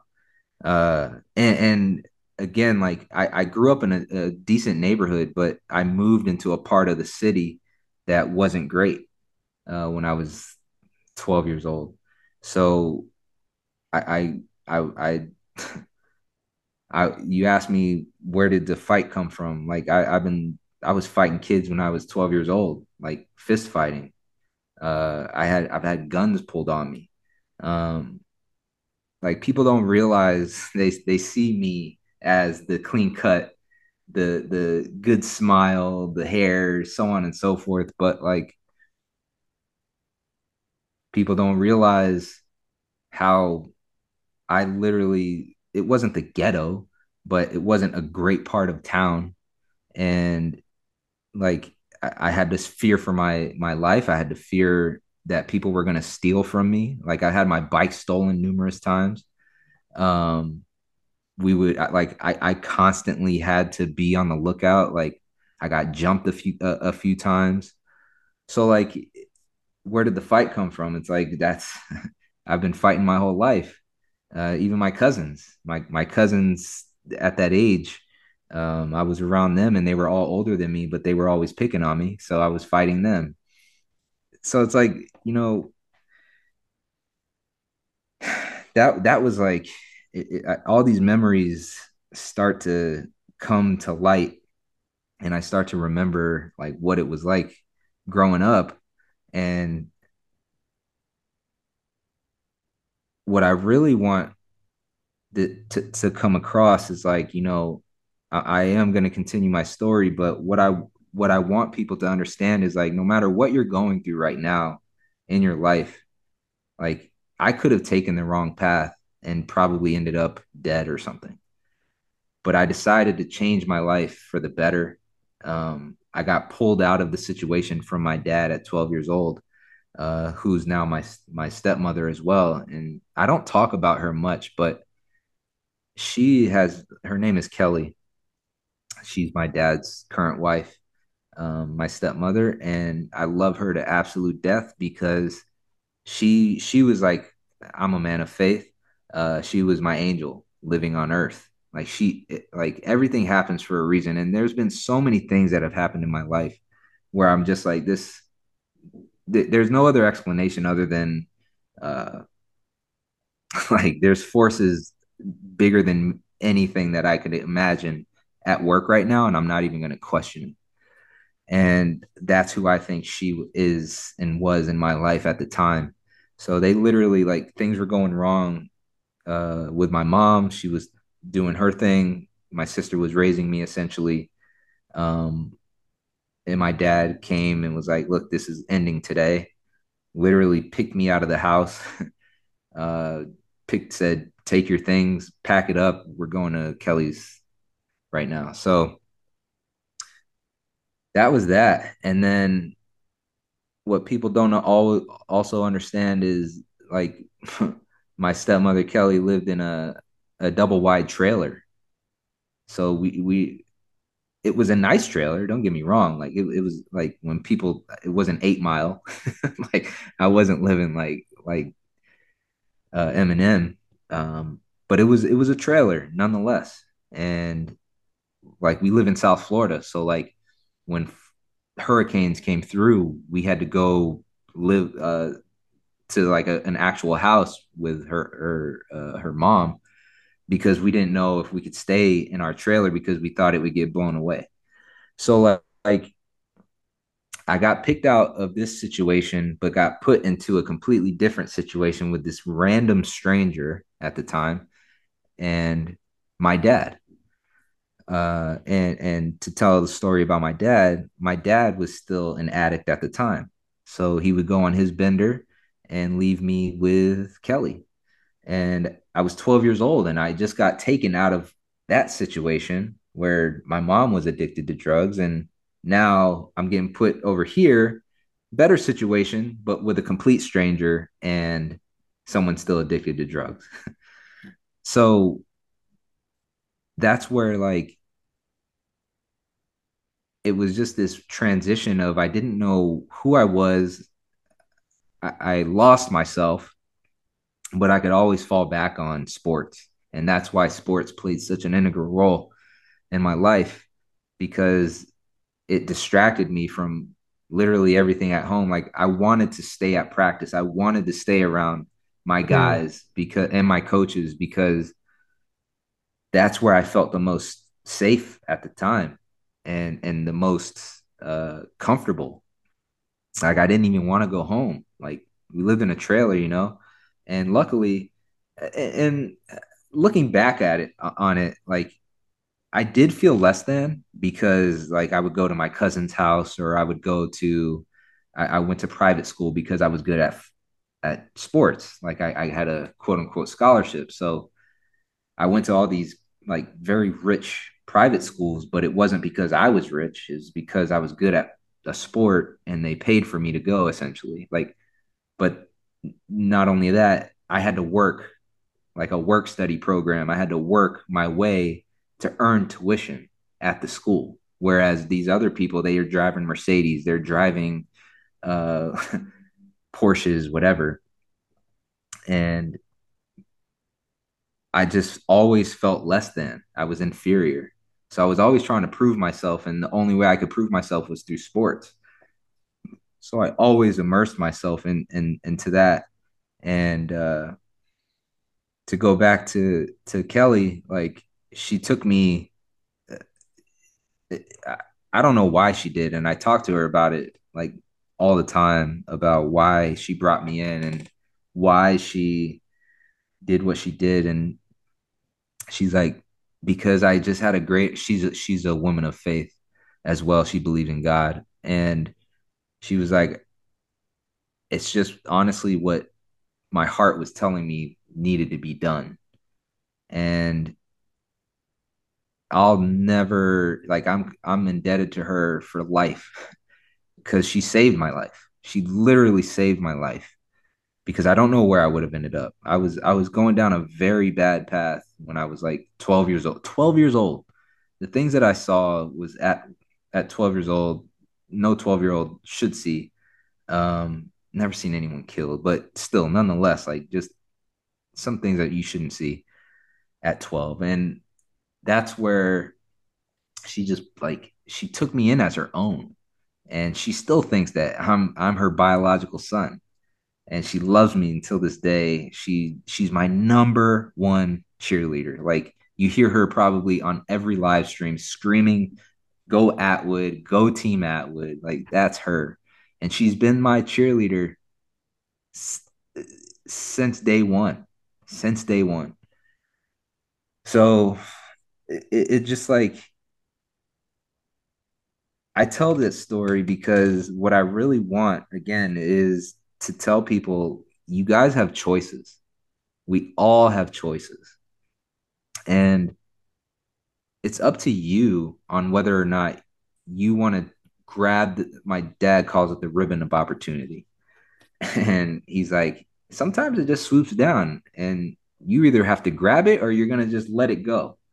And I like for me, I had great guidance from my dad at the time, but he always just would tell me, don't miss the ribbon of opportunity. And everything that had happened previously, it didn't matter. It was like, this is a whole new life. You were given a whole new life. Like this is what you wanted. So it was like, holy shit, I got a new opportunity at life. And I grabbed that ribbon of opportunity and I ran with it. And I that was the inflection point in my life to where I am today. And Kelly, My I call her my mom because that's who she is.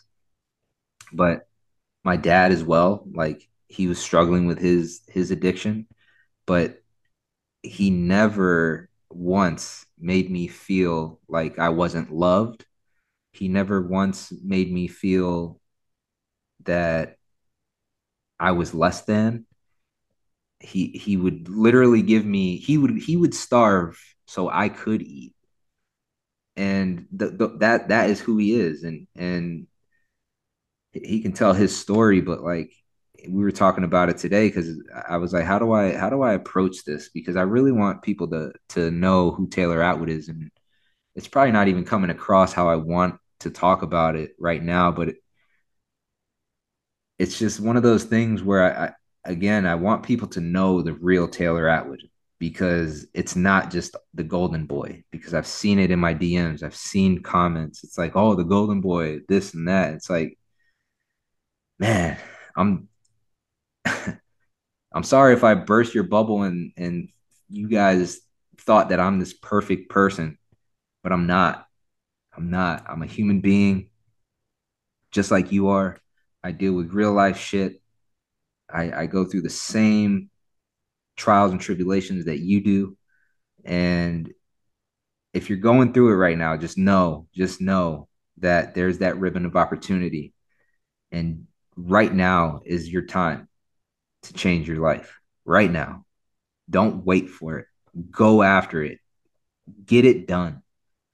Don't don't let it pass you. We were just talking about that. Don't You have to embrace it. And it took me a while to understand that concept of embracing and not waiting. And I'm still horrible at it today, but when something is truly important to me, I get it done immediately because I've seen when I wait on things and I've seen procrastination and where it leads, and it's never anything good. So that's just like a peak. Again, I don't want to tell all these woe is me stories, and I have so many. It's just what I really want you to take away from that is regardless of how bad you think you have it right now, you can change it if you want with the right support system, with the right strategies and the right mentality. You can get yourself out of any trough, any problem, any situation that isn't favorable for you. You can change it yourself. And that's why I really wanted to just give a brief uh, insight into Taylor Atwood outside of powerlifting. Be vulnerable. Let the the curtain down a little bit because I really think that where you guys see me today as this successful person, like it wasn't like this always. But I made some tough decisions. They turned out to be right, and I took risks. I moved away from my family to get away from all the bullshit. I I networked with the right people. I surrounded myself with positive people, and if I can do it, you can do it too. I had heard, well, first off, like freaking, you're extremely brave for coming on here talking like this because that is not easy. I had heard, um, do you know Ken Shamrock? Yeah, yeah, yeah. Okay, Ken The Shamrock, wrestler, yeah, wrestler and UFC fighter. UFC, yeah. He talked about early on when he was UFC and WWE and at the peak, he never mentioned his real background. And then later on, he wrote an autobiography. So he wrote two autobiographies, one in his prime that was the squeaky clean image. The other one later on in life, he talked about a childhood and he mentioned some things similar to yours where he was raised by a mother whom was an addict in not a favorable neighborhood. And he talked about how what it felt like that you're never safe. But when you're a child and never safe, like people got to understand when you're a child and never safe. So if a parent is addicted and preoccupied, you, you're just out there on your own doing your thing. Anyone can come into your house. You feel like anyone can do anything to you, and you're always a little at unease. whether you're getting jumped, things stolen from you, taken from you. I want that. That's mine. But you're never really, your advocate's not really fully your advocate. It's an entirely different upbringing. And he said what that feels like. And then obviously, and it impacts you. It impacts you and it'll shape you for the rest of your life. And he also, like, he went through, in and out of different foster homes, et cetera. But at one point, he found sports. And that was where he was like, as hard as I work, there's other kids from other backgrounds on this team. And they might come from rich parents, they might come from other kids kind of same as me, or maybe even worse off. But when I work on this team, that's all that matters. Yeah. So you're telling me if I work my ass off, that guy who comes from parents that they're proud of, and me, who I'm going to be quiet when people ask me about what I'm going home or whatever, because I don't want them to know. I live in a trailer. Actually, I haven't seen my mom. Actually, you don't even want people to know this. You're like, you know what? Just fucking, I work my ass off and none of that matters. As a matter of fact, I could bypass these people. Yeah. Yeah. And when you find that out, and all of a sudden that kid who never had control over anything in his life has control over something, then that's when some special things can happen. That's where, like, people talk about like sports. It's just sports. You don't know what sports can do for a kid who Yeah, needs some man. structure, to meet friends, to meet people, to see what hard work can do.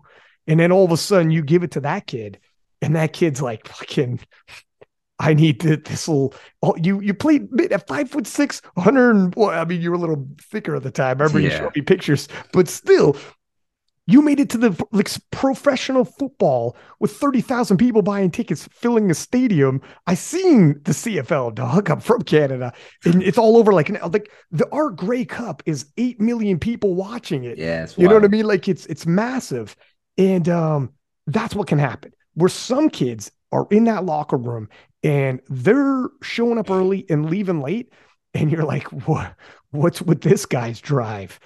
And you got no idea where Hmm. this guy's drive comes from and what his background is. So then That's when you right. hit certain other stadiums and it's like, I'm going to do a little trash talk or whatever, it's like, you probably aren't going to scare this guy where he's come from or shake him or whatever. It's going to be different.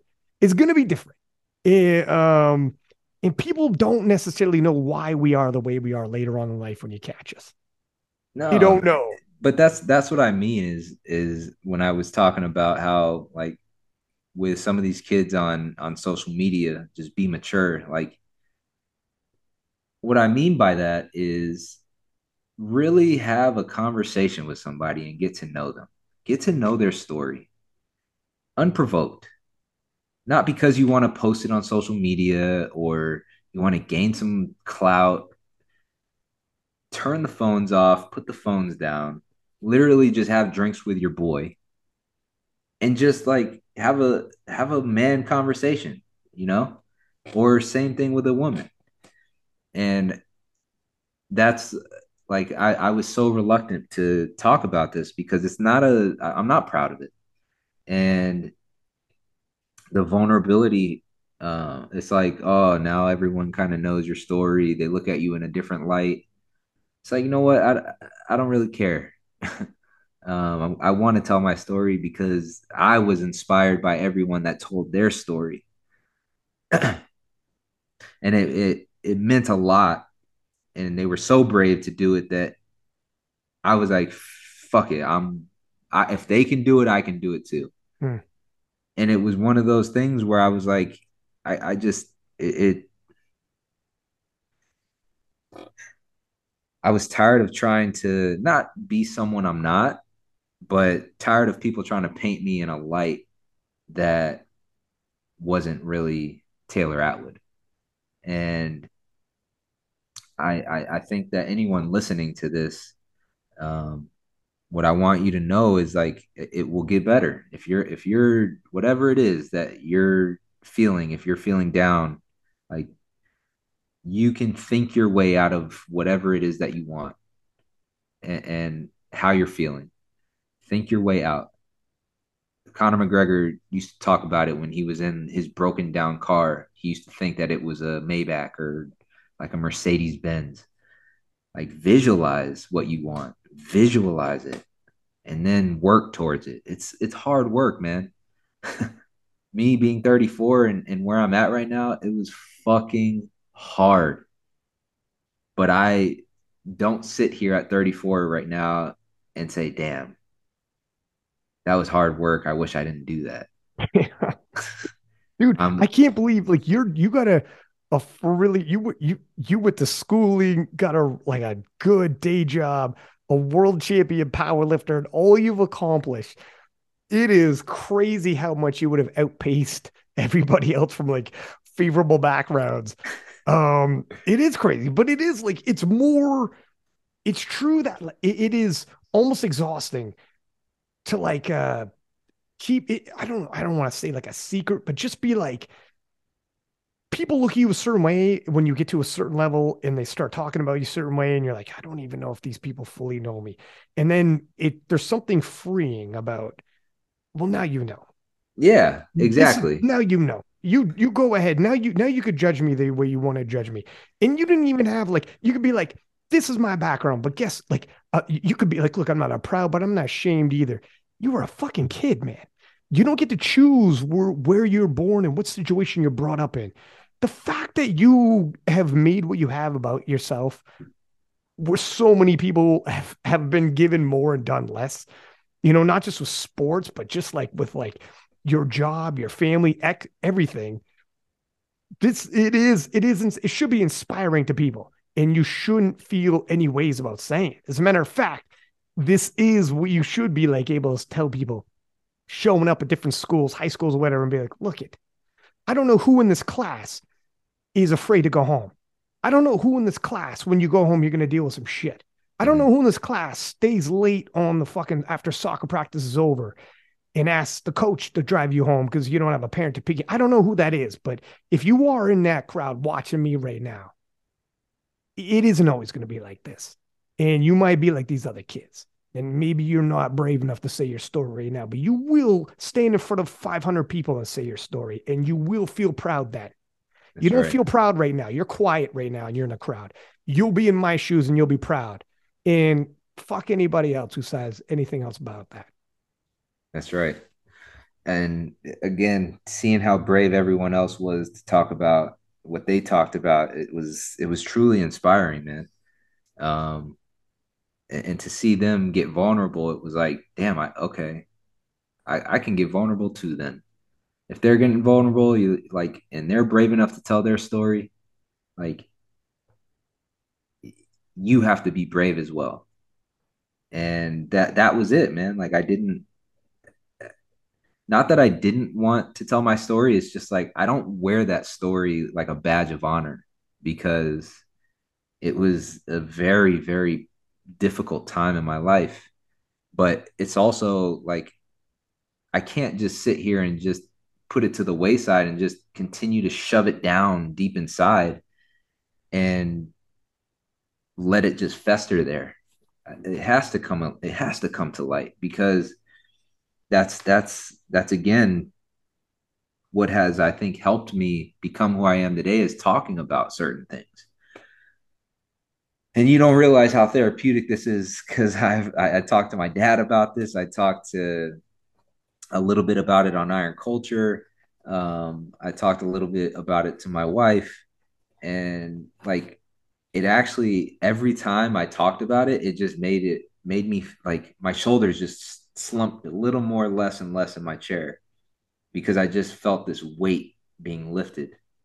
And I even talked to uh, sports psychologists and tell them about my upbringing because there was again in 2022 there was a lot that was going on in my life and I felt like I had this like I couldn't express it verbally and everything that was happening I was holding inside and that's why I think some of the injuries started to pop up because excuse me because I was holding it inside so much that it was like it couldn't go anywhere else. So I started to get injured. And like the more and more I started talking about uh, how I was feeling, the way I was feeling, I was like, man, that actually does feel good. And as a male, as an alpha male, it's like, you know what, man? Fuck trying to act tough all the time. Like Hmm. it sometimes you need to, as a male, because we have the highest suicide rate in the world, male men, because we burden so much because we feel like we have to provide. We can't show our emotions. We can't do this. We can't do that. It's like, fuck that, man. Talk about it with someone. If you're really feeling a certain way, you're not a bitch for talking about it. You're not. You're actually brave, just like you said, Ryan, and I appreciate that. And I like I'm brave enough to come on here and talk about my story, but maybe you don't have to talk about it to thousands of people, but maybe you can talk about it to one person that you truly trust and just let them in. Let them in. Be vulnerable. I promise you, you won't regret it. It'll be, It's so difficult though, huh? I don't know yeah, man, why, for but sure. you always feel better afterwards. Well, it's because I think you've been let down so many times by many people that you don't trust anyone. Hmm. And and it also is like shameful, like for Even though it me, shouldn't be like you were a kid. no, but yeah, I but know what like you mean. It's weird. I know exactly what you mean, but it's like you want to tell that person, dog, you didn't get to choose anything. By the time you were an adult and you started making choices, look what you did with yourself. But even then, I know what you mean, where you would be like, fuck, I don't know why I feel shame about something I had no control over. yeah, It's fucked up. yeah, yeah, it is. But I know many people in sports deal with that, and I know other powerlifters that have dealt with that. I've talked to them about it. Um, like I've been at Iron Vault talking to people for hours. I'll miss a workout because I'm just talking. But they're letting me in. And they trust me enough because they're like, man, I see what you have. I not that I want what you have, but I want to get out of my current situation and I want this. Hmm. Like this is what's happening. And I talk to them and that's my work that I do. It's not me going on social media and like this and having an open forum and trying to heal everybody or trying to gain clout. Like that's not what this is. This is about me telling a story of I am not who everyone thinks I am and I am who I am because of my past. And I'm not afraid to open up about it anymore. And I'm not shameful of where I came from. Uh Even though like I had pretty much everything I never wanted for anything. But when I look back on it, but it's like I still in my mind as a 12, 14, 16-year old going over these other people's houses who have mansions literally and then I have to go back to my trailer. That's how it felt, you know?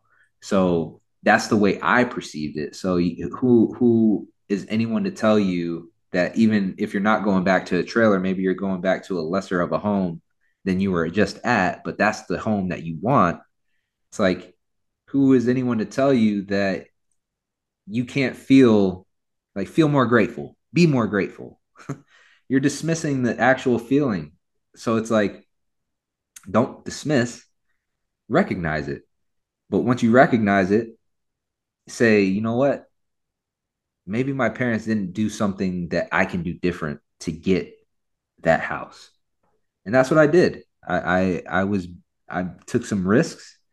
I left the nest and never looked back. And unfortunately, I had to leave my family. And I'm away from them right now, and I love them to death. But it wasn't a conducive environment for the goals that I wanted in my life and the goals that I wanted for my life. So I removed myself and took a risk, moved to a completely different state where I knew absolutely no one. How old were you when this happened? When you did this? 24. I was 24, right after the CFL. So when you went to the CFL, was this like sports was kind of like getting you out of the scenario as well? A little bit, yeah. I mean, it was the first time I was away from home, so I was like, "Hey, I can actually like I can do this. I am a grown up. I can fend for myself. I don't need my parents because I was given literally everything. I lived with them until I left for the CFL. And then after that, it's like I just it opened up an entirely new world for me of I am self-sufficient. I don't need them anymore. And it's kind of like the bird leaving the nest. My wings, I didn't even know I could fly, but I had wings.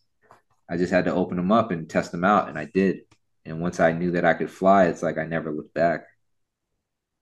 Now it makes a whole lot more sense hearing your story when you were at Sheffield, and despite everything going wrong, you were like on stage, like at Yeah, peace, at peace. Now it makes sense. Like dude. sports is not going to be like this is the least of your worries. As a matter of fact, you're at your safest home while performing in sports. That's why you hit the deadlifts with smiles and you're whether you're having the 838.5 or whether you're having a 777.5 and you're at Sheffield, you're like, this is the good memories. It is. This is the fun stuff. There's It- nothing wrong with this. that's right. That's right, Right? man. Like, and putting myself through the amount of torture essentially with training and to not like Matt Gary put it so perfectly. He's like, think of all the training you did leading into this meet. He's like, you literally have the easiest workout of your life. Of the whole prep, he's like, you have 9 lifts. How easy is that? Think about all the work you just did. Hmm. Think about all those sessions, all the reps, all the sets under the fatigue. He's like, now this is actually the easy part. So go enjoy it, right? And when he put it in, that was back in like 2017. Um, when he put it in that perspective, you started seeing me smile more. You started to see me because even in 2016, like I had this grin on my like this, like I'm crushing everybody. And then when he told me that, it just like it changed my whole perspective on. I never told him that. Isn't he a national treasure, Matt Gary? Dude, Matt Gary is the man. Matt Gary is the man. I'm glad So he's around and sticking around. And I'm glad that I actually got to work with him, and he actually him and Susie, they're absolute treasures, man. The Garys, I'm so happy they were our team coach in 2016. I know a lot. There was a lot of shit that went down at Worlds that year. People didn't like what they did, but I don't know. I'm so happy that they they were the team coach because it led them in our lives. Like I text them pictures of Owen. They ask how he is. Like we have such a great relationship now, and there's such mutual respect um, amongst us that yeah, it's absolutely amazing. But that's it. Ryan is I just it could be so much worse. And look, my story. Jesus was talking about suicide. Like I never thought about killing myself ever. So I can only imagine. Everyone has their story. I just wanted to tell mine because I think it could resonate with some people. And I also wanted people to understand where I came from. I'm not the golden boy that everyone thinks I am. or I've maybe had a you are though. Or maybe this makes you far more relatable and far more that guy now than ever before. Maybe before you were just like almost like the cartoon character version that's not real, unattainable, unrelatable, not real. And now you're the guy that is entirely relatable for a lot of people, if not the exact same scenario, but they'll be like, now they get you. Now they maybe. get. I'm sure I'll have some naysayers or whatever um, come out of the woodwork, but it is what it is. it was more of like I was very inspired by all the lifters at Sheffield, and then you in my DMs listening to some of the King of the Lifts podcasts that you already had some guests on, hearing their stories. It was like if they're brave enough to do and they're okay telling their story, I was like, you know what, man, I have to tell my story. I do. I have to. And I didn't know the medium that I wanted to do it on. We were talking about it at PA Nats. I remember at brunch right Mm, before right before we went on air. It's like I just I didn't I didn't know how I wanted to say it because I'm a perfectionist, you know, and I wanted it to come out perfectly. And the more and more I thought about it, it's like don't script this, man. Like no, this is like just talk. right. Let it be raw. Let it be real. Whatever you say, you say. However it comes out, it comes out. Even if it's not perfect, you you're still getting a message out there. And if it's not perfect, if your grammar isn't correct or you're rambling, whatever it is, doesn't matter. People still gonna listen, and it's the message will get across. And when I put it in that perspective, and I talked to other people about it, my camp, um, I was like, you know what, I'm just gonna do it on King of the Lifts, and hopefully it resonates with people. Also keep this in mind. First off, I appreciate you coming on here and trusting me with this as well. But this isn't going to be the first time you tell this. And this isn't like the for sure the truth is more important when it comes off scripted. Does it come off well? And I know I exactly if you're like I want it to be perfectionist, but I honestly believe this. Like you could for sure be taught doing public speaking, going to your old high school, going to high schools, then you start going into a motivational speaking and start actually hitting certain points and structuring you could build in. But this is getting it out there and beginning it and getting and you'll get better and better and feels more and more comfortable and you start opening up more and more and more. But when you wait, and like I need the perfect time, I need the perfect you're doing exactly, man. It's hard. It is the hardest to like reveal about yourself. Dude, this was I had to talk to numerous people because I didn't know if I wanted to do it. I was so scared. And I'll say that I was scared. I didn't know how to say it. I didn't know how I wanted to say it. And my dad was like, just tell your story, man. Don't be afraid. And again, I I got to the surface of my whole story. And but it's not about how much I can make you sad and feel bad for me. It's not that. What I wanted to do was give you a base so that I could tell you you can do it. Like I was at the bottom and here I am, not at the top, but certainly better than where I was. At the top of your craft, though, At the you top you of yeah, you for chose your sure. craft and made it to the top of it Yeah, worldwide, globally, all time. I mean, it was not bad. for sure. It's pretty good. And that's like whatever makes you happy, man, double down on it. That's what I would say That's good for sure. advice. Double down on it. And you could work your way out of a lot of situations. You would be That's surprised. It is also ironic that, coming up, you said you were like the small runt that was picked on.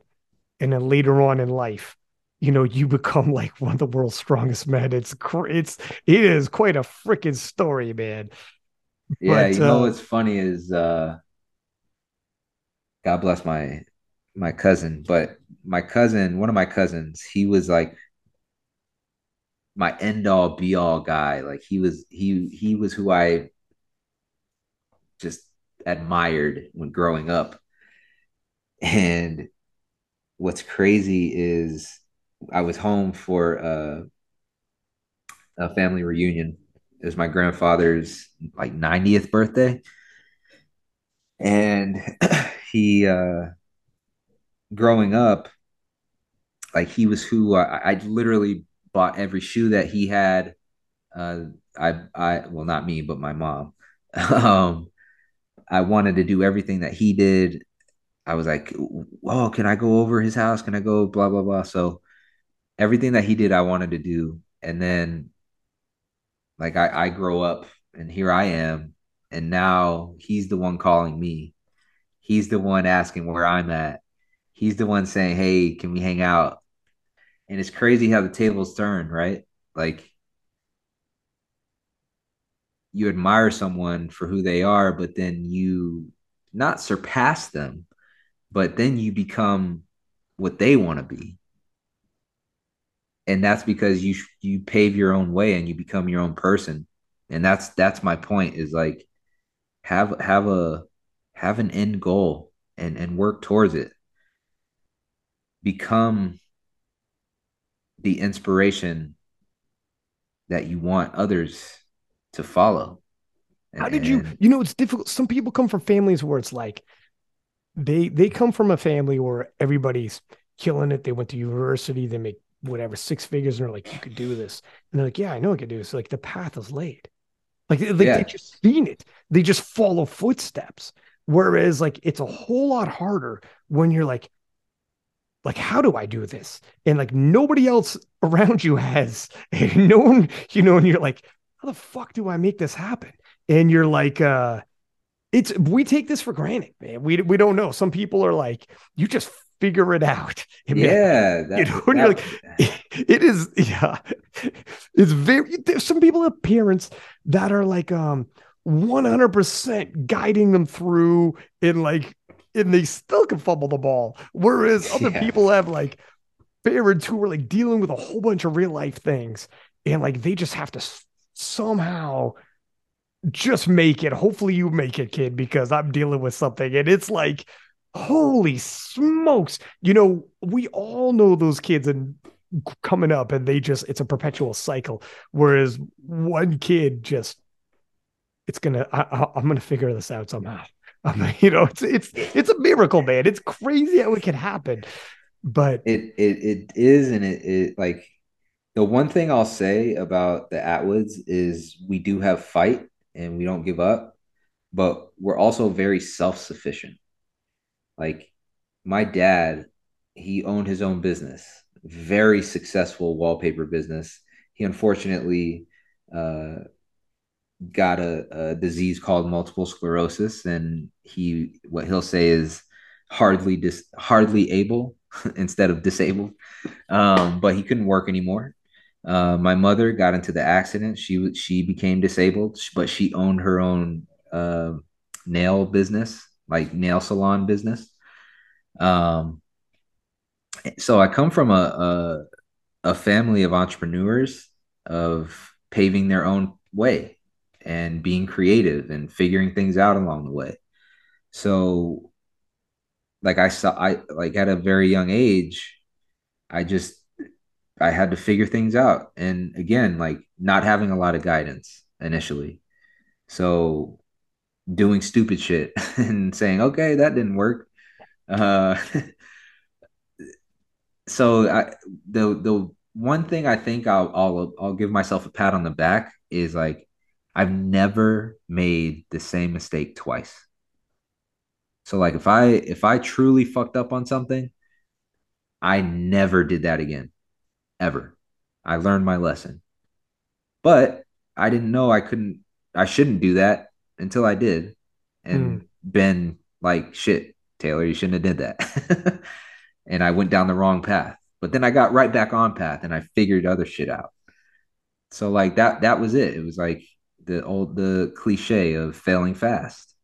I tried shit, failed at it, but then got right back on the horse and figured it out. Um, so that's my story. I'm sticking to it. If you never made it this long, this far, no one would ever have heard your story. You know that? If you only won a couple titles and then left or faded, no one would ever got this story. Like this almost didn't happen. No, You know what I mean? Like, isn't that crazy to think about?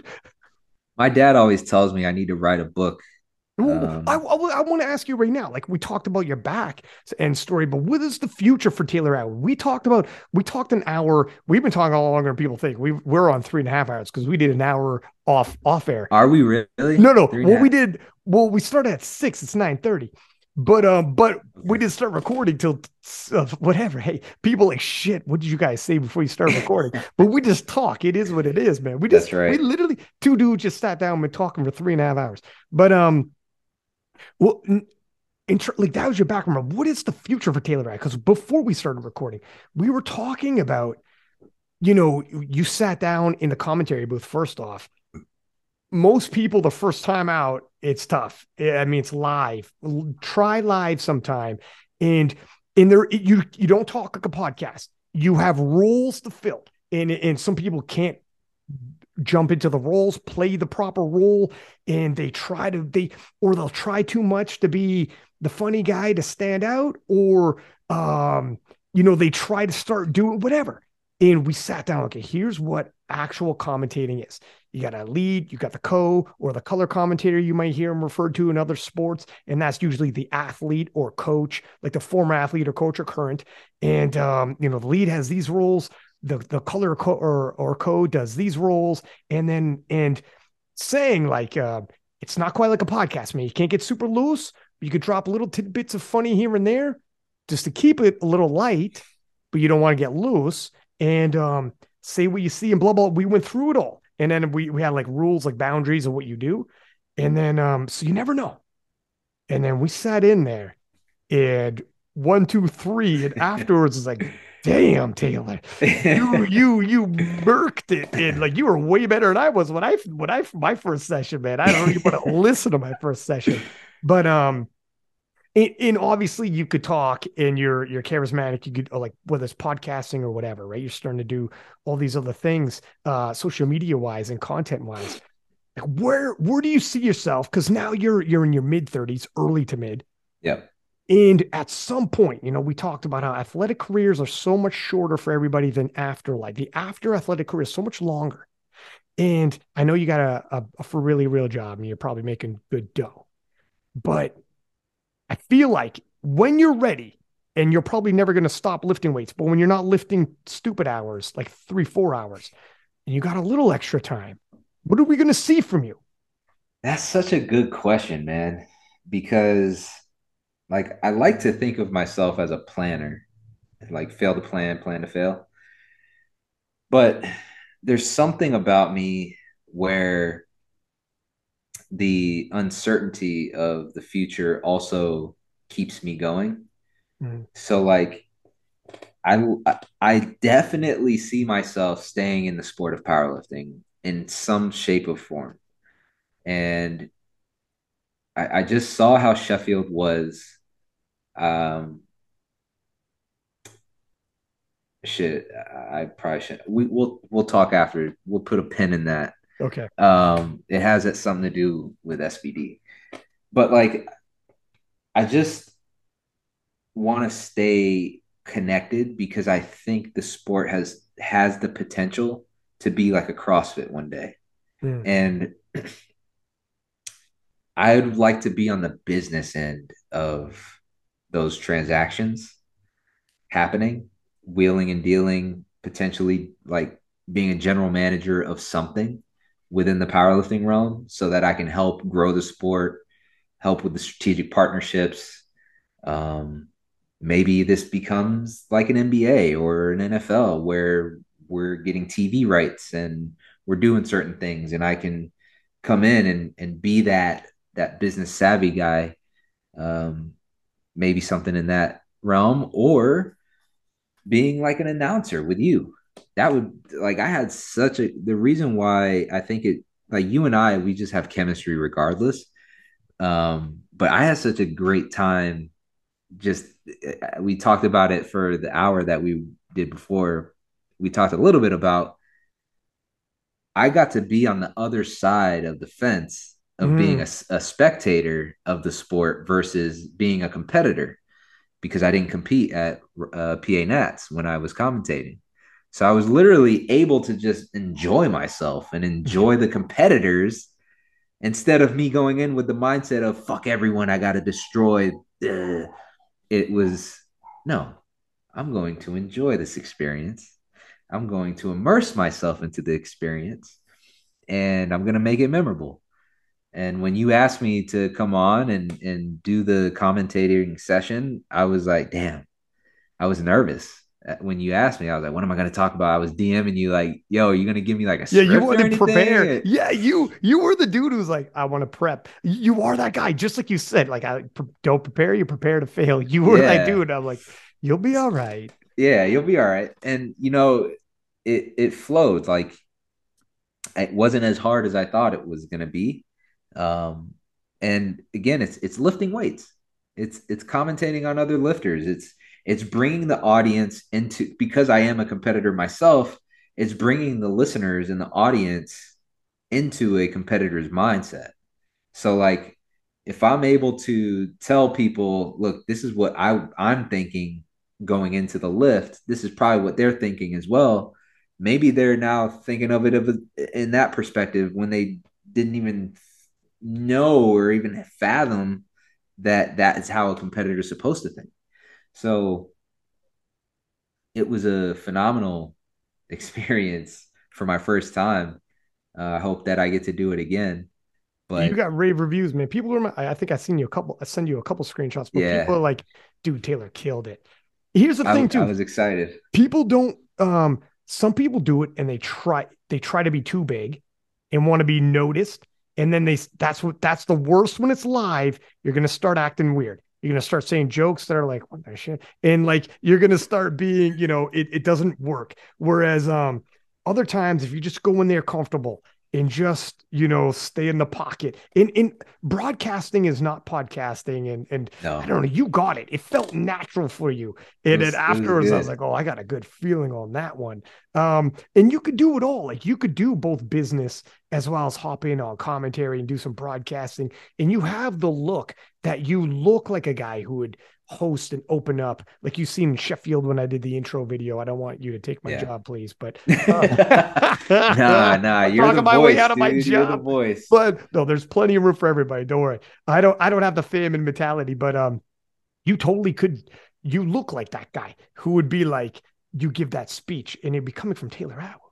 You know what I mean? It would be, I don't know. But there's definitely spaces, as well as I don't know how comfortable you'd be doing like public speaking and whatnot, but you could bridge beyond your story, and sports is Delaney, sports. yeah, Delaney and I had spoke about that. He's starting to do some public speaking, Yeah. and I've always thought about public speaking because I am very comfortable in a room. I'm very comfortable talking to people, and now opening up and being a bit more vulnerable, it felt good, you know. And like you said, if I'm able to open up and tell my story and be okay with it, and not feel like people are going to judge me, which I know people still will, but like I'm sure the positive aspect of it outweighs any negative. So like I've talked to Delaney about that for sure because he wants to do public speaking. Like Doug, he's big on it. I've So done it before, and talking in DMs with certain people about doing it again, people that we know, we could talk about it afterwards too. But it is no better rush and positive. Like when you go in there, I was doing like everything from when I was on this reality TV show. I like went on tour to Cancer Camp for Kids. Then I went to high schools. Then I went to Business Chamber of Commerce, and I'm just motivational speaking, talking. And I was like everything from clips to like me being on Kansas Got Talent to like the TV show that they'll recognize me because I would show up and there'd be like 1,000 people there. This is what I was on that show. And then like from clips, videos to some slides to me talking, throw it back to the clip, come back and keep talking and be like, it's impactful, man. And yeah, the thing with sports, they don't need to be powerlifting fans. Everyone knows sports, dog. Everyone, and it's even better, everyone knows strength and reveres strength. You don't need to know much more than that. And Yeah, it's all about just getting comfortable with it and organizing yourself into like a few key points I want to hit, a few key stories I want to hit, and a few key content pieces you splice in, but a couple of videos you throw to and come back. I'll Yeah. never forget in my life when I was in high school, George Chuvalo, he fought Ali twice. He fought Joe Frazier. Like I went to high school in the 90s, dog. I'm old, right? But he's from the 70s and he was like the heavyweight champion of Canada, but he fought for the world title against Muhammad Ali. And he's the first one to take Ali the distance. And it was like, he was like a god to me and my friends. Like, because we were so into boxing. Boxing in the 90s, I can't tell you, it's Mike Tyson's prime, Holyfield's prime. We were so into boxing. I will never forget the day George Chuvalo came to my high school. Everybody, the gymnasium was packed, and like all my dudes who were like, kind of rough around the edges, dude, were like on the edge of our seat, like look at George Chuvalo, and he would show clips of like fight, like of like his fight clips, but he would also he's there because he lost like 4 sons to heroin. And then his wife committed suicide because she lost so many sons. And it was like a really tear jerking, vulnerable. I'll never forget this man who was like, he had 97 professional fights, never left his feet. But Jesus. when he was talking, he had some tissue or whatever in his hands. And certain points you could see him hold in his huge hand. And he was like, he would stop and look, you could see it was some parts of that story were not easy. And he would show the highlights and then he'd show clips of his sons and his one son talking about, I got to be there for my dad because we lost 3 sons already. And, and we lost like mom and like, I got to be there for my dad. And I know everything my dad's gone through.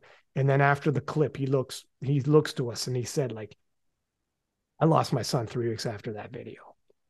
And fucking like, dog, you want to talk about impactful? Yeah. Like, I'll never forget this for the rest of my life, man. I bought the guy's autobiography and everything after that. But like, all of us walked away being like, I'll never forget. Dog, I was like 16. I'm 43, man. I'll never forget that day. Mm-hmm. And like, even kids who were like, weren't into boxing afterwards. I remember going to class afterwards and everybody's like, whoa, this was heavy. Yeah, We're young. heavy. We're young, but it was impactful. And this guy went toe to toe with George Foreman, Frazier. And I remember going back to class and teachers being like, the teachers who were in the 90s were like in their 20s, in the 70s, who remember watching this on TV. Yeah. Their parents were like, I could see in these older men's eyes, they were impacted and they wanted to talk about it with us. Yeah. And we were all like, it's crazy, dog. I'm just telling you, when you do stuff like this, and I could get into stories about when I went to cancer camp for kids, like what I told the kids and what I did. But in terms of feel good, you talk about positivity and like feel good afterwards and be like, whoa, I'm doing good. You go into some schools or you go into some of these cancer camps or whatever, and you start talking and you start telling your story and be like, I don't know who's all in this crowd, but there might be a kid. And you start talking like this and start showing clips or whatever. I guarantee you're going to leave and be like, holy smokes, talk about pay it forward, feel good karma, the whole 9. You'll be like, I'm on the right path. We're good, man. It don't take much. Yeah, man, it changed my life. It seriously changed my life. That's cool. I'm not even from a rough, like I come from a good family, whatever, but you just won't never forget that. It's something about somebody that strong. George Chuvalo, the rock chin, never left his feet. George Foreman couldn't take, George Foreman couldn't take him off his feet. Nobody could. And for him to open up and be vulnerable. And I'll never forget this guy who was like an icon. And they have statues of him, by the way, in Canada. And he was the way he was, his hand holding that when it got tough to go through some tough parts to reveal in his story. And he would bit down and just fucking muscled his way through it. And you're watching a strong man muscle their way through being honest. And in terms of judgment shit, that goes out the window real quick. Yeah. And you're like, well, that's tough. And you're like, hats off to that man. Like he's, and then he left like everything he talked about. And he's like, there it is. Now you know the truth. Yeah. Now you know. And it's like, whoa, dog.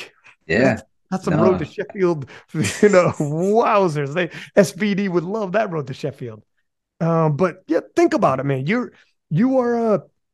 you're a young, charismatic, good-looking guy who's smart, and you got a way for telling stories, and you've already accomplished it. It's already done. Your resume, if you stop now, it's already done. You're going to come back and you can have another wave. It's like the Ali story where then I came back. It gets even better, but it's already solidified. Everything's already in place for you. If you were like, you know what, I think I want to do some good with what I've done. 100% you can. Yeah, it's certainly on my mind. But there's many things I would like to do. It's just um, I I have to pick one and focus on it Yeah. because I tend to try to dabble in many things and I spread myself too thin, and then things just start falling apart.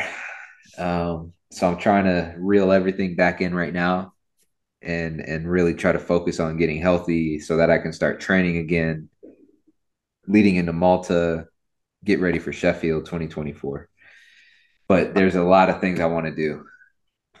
Dude, because you're 34, dog, you could be, keep in mind too, like everything I'm saying, a lot of the stuff can be like at 42, 52. Yeah, for Like sure. you For know how much sure. life you got left? It's insane. I didn't see George Chuvalo till he was like 55, by the way. Like You this sound like doesn't, Gary V. I know. Well, I'm just saying, like, like Chuvalo didn't come into my life till he's in his 50s. You're still in your athletic prime doing your damn thing. So it's just more I think the older you get, the more you start seeing how you can start giving back, and you can start seeing That's like, right. That's right. And that's really what this story was about. That's why I wanted to tell my story. Um, and that's why I kind of wanted to put the whole Rondell Bob thing to rest. Like I was really trying to hype it up and whatever. I respect both of those gentlemen. I respect everyone. It's just like I'm tired of I was tired and still am of people shedding me, putting me in a bad light. Like I'm tired of what he's done over the last. He just wins too much, this and that. All right, let's level set here. Let me tell you who Taylor Atwood really is. Um, and again, it wasn't for them. It was for the people that whoever this touched and whoever needed to hear it. That's who it was for. But it's to give perspective to those people as well. hmm, So yeah, who you are, why you are the way you are. Dog, I got a feeling this is just scratching the surface too, but I mean, you got plenty of life left to go in terms of, yeah. dude, your documentary on your life is going to be wild. I want the book. I want the book, by the way. You let me know when you hit that book deal. Do you want to do some name game? Yeah, let's do it. Okay. Let's start off with an easy one. Gavin Aiden. Determined. He's a determined individual, man. He knows what he wants and he wears his heart on his sleeve, and I absolutely love that from him. Yeah, friggin' there's something about you get like a lot of you guys have the same type of energy where like, I don't know what it is, but you're like, I like hanging around these guys. When we're just like in hotel lobbies around a table, those nights can last forever. Oh, for sure. Those nights I had to if I didn't have to leave in Sheffield the next morning, I would have been up all night with you guys. I know, dude. It's so tough, huh? Once the boys start rolling in the girls, man, Yeah. like Leah and like Leah. everyone's around. Yeah. Delaney Wallace. Ooh. He's a good soul. He has a good soul, man. Like you can see he's just filled with love, you know? And he wants to see like even his clapback video was still the most genuine clapback I've ever seen. And I absolutely love him for that. He is like when I met his mom at Sheffield, um, that's I see where he gets it. I see where he gets it. So yeah, he's a good soul, man. Yeah, dude, that clapback video got me out of, I was like, holy smokes, did not see that coming. We're doing production on these now. My man dropped That's like right. my man dropped like I'm going to set aside $3,000 to hit your ass. It's like, dude, what kind of production? Don't mess with a guy with too much money that he can set aside. Hey, he got fourth place at Sheffield. That's So what? that's why Got like like 6 grand. He got money Taylor. to play with. That's why Taylor's bowing out of the trash talk. He's like, I got a kid. I can't drop 4K on a clapback. I gotta Nah, bow out. you know what's so funny about that? Like everyone's flaunting their cars, everyone's flaunting their jewelry and clothes. I'm like, dude, I'm just gonna flaunt my son because Yeah. the amount of money I spend on this kid is absolutely That's insane. right. He's like a Lamborghini at this point. That's He's right. like, I just yeah, have to hold him on my arm, and I'm just like, that's right. Everyone this is knows my that's a lot of money Lamborghini. right there. It's a lot of money right there. Here's another one, Jason Tremblay. Ooh, 007. Yeah. Nah, 007. he like he is man, there's just so many things I can say about him. I'm trying to find the right word. He's like all encapsulating, if that makes any sense, because he runs TSG. He started TSG. He's a true entrepreneur. The guy is the most creative person I've ever, one of the most creative people I've ever met when it comes to like programming, Excel, um, business. The way he conducts himself, he's a gentleman. Um, he cares for people that care for him. He only wants the best for his camp and the people around him. So like when I say all encapsulating, it's like he is all of that. Like he's just a good dude. I love him to death. And I'm so happy he's in my corner.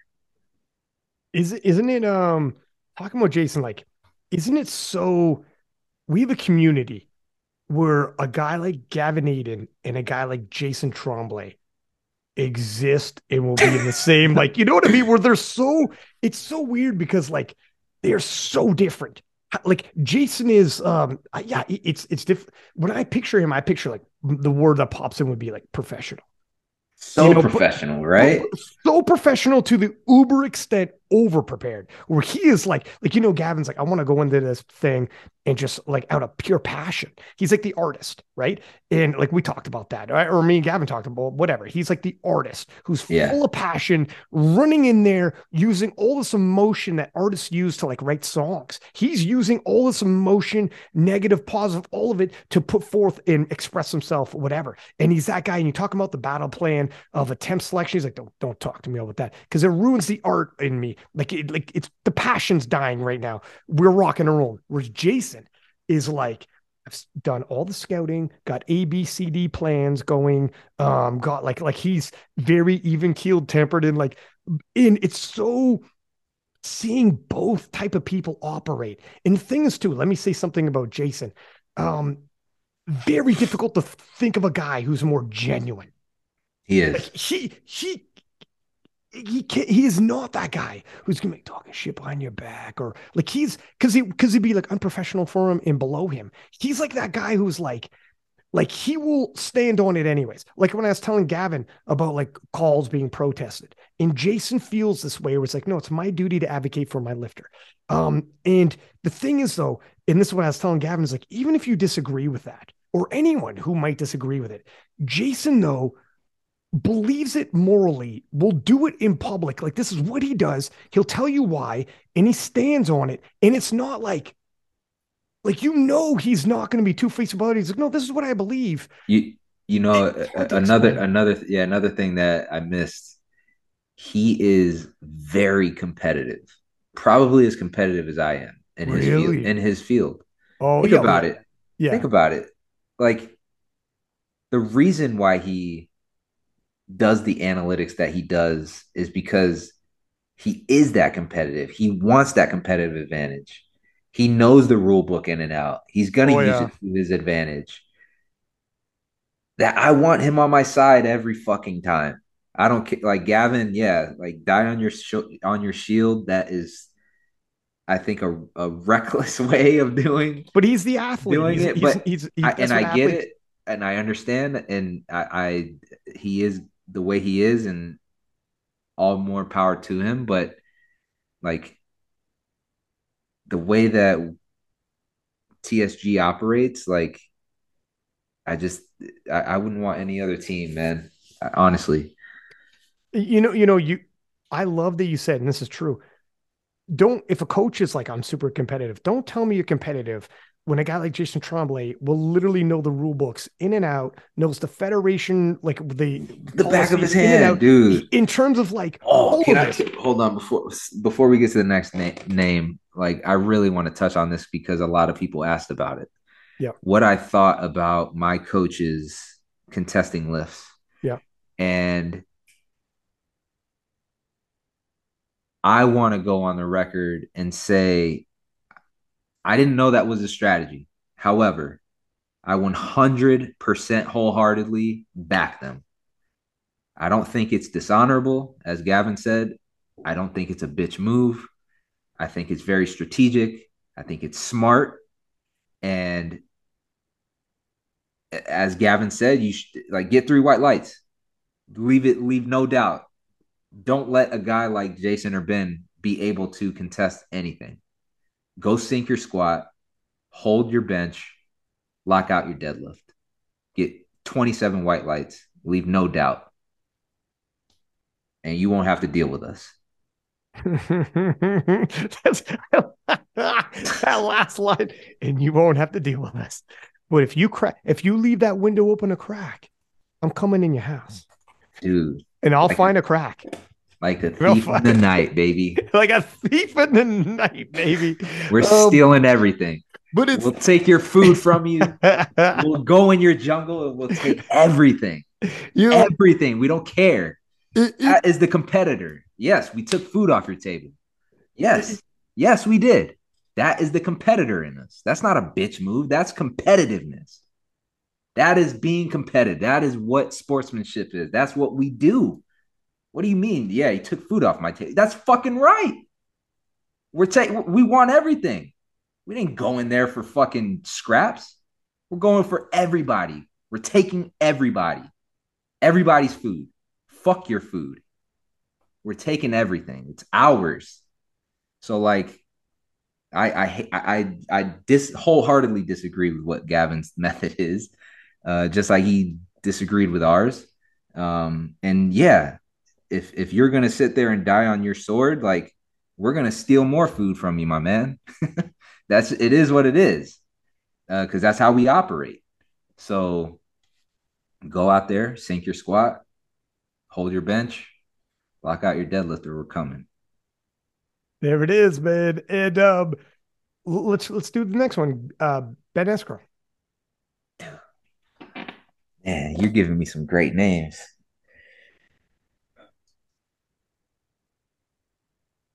Ben Escrow is one of the most genuine, caring people I've ever met. Kind, respectful. Um, he's just so good energy. If that makes any good sense, like any sense. Like when I met him for the first time in 2016 at Raw Nationals, he saw me smash my face into the ground when I passed out on deadlifts. My back was essentially broken. My back, spinal. It was like he caught me in the most raw moment of my powerlifting career, and he calmed me like no other, like a spirit. Like just is everything's gonna be okay. And ever since he walked into my life and to Jason's life, he helped us. He was our inflection point. Like for TSG, for where I'm at, he was that. He helped Jason get me to where I'm at today. And we're forever grateful for him. And like he's just every time I talk to him, I have such good conversation, positive energy.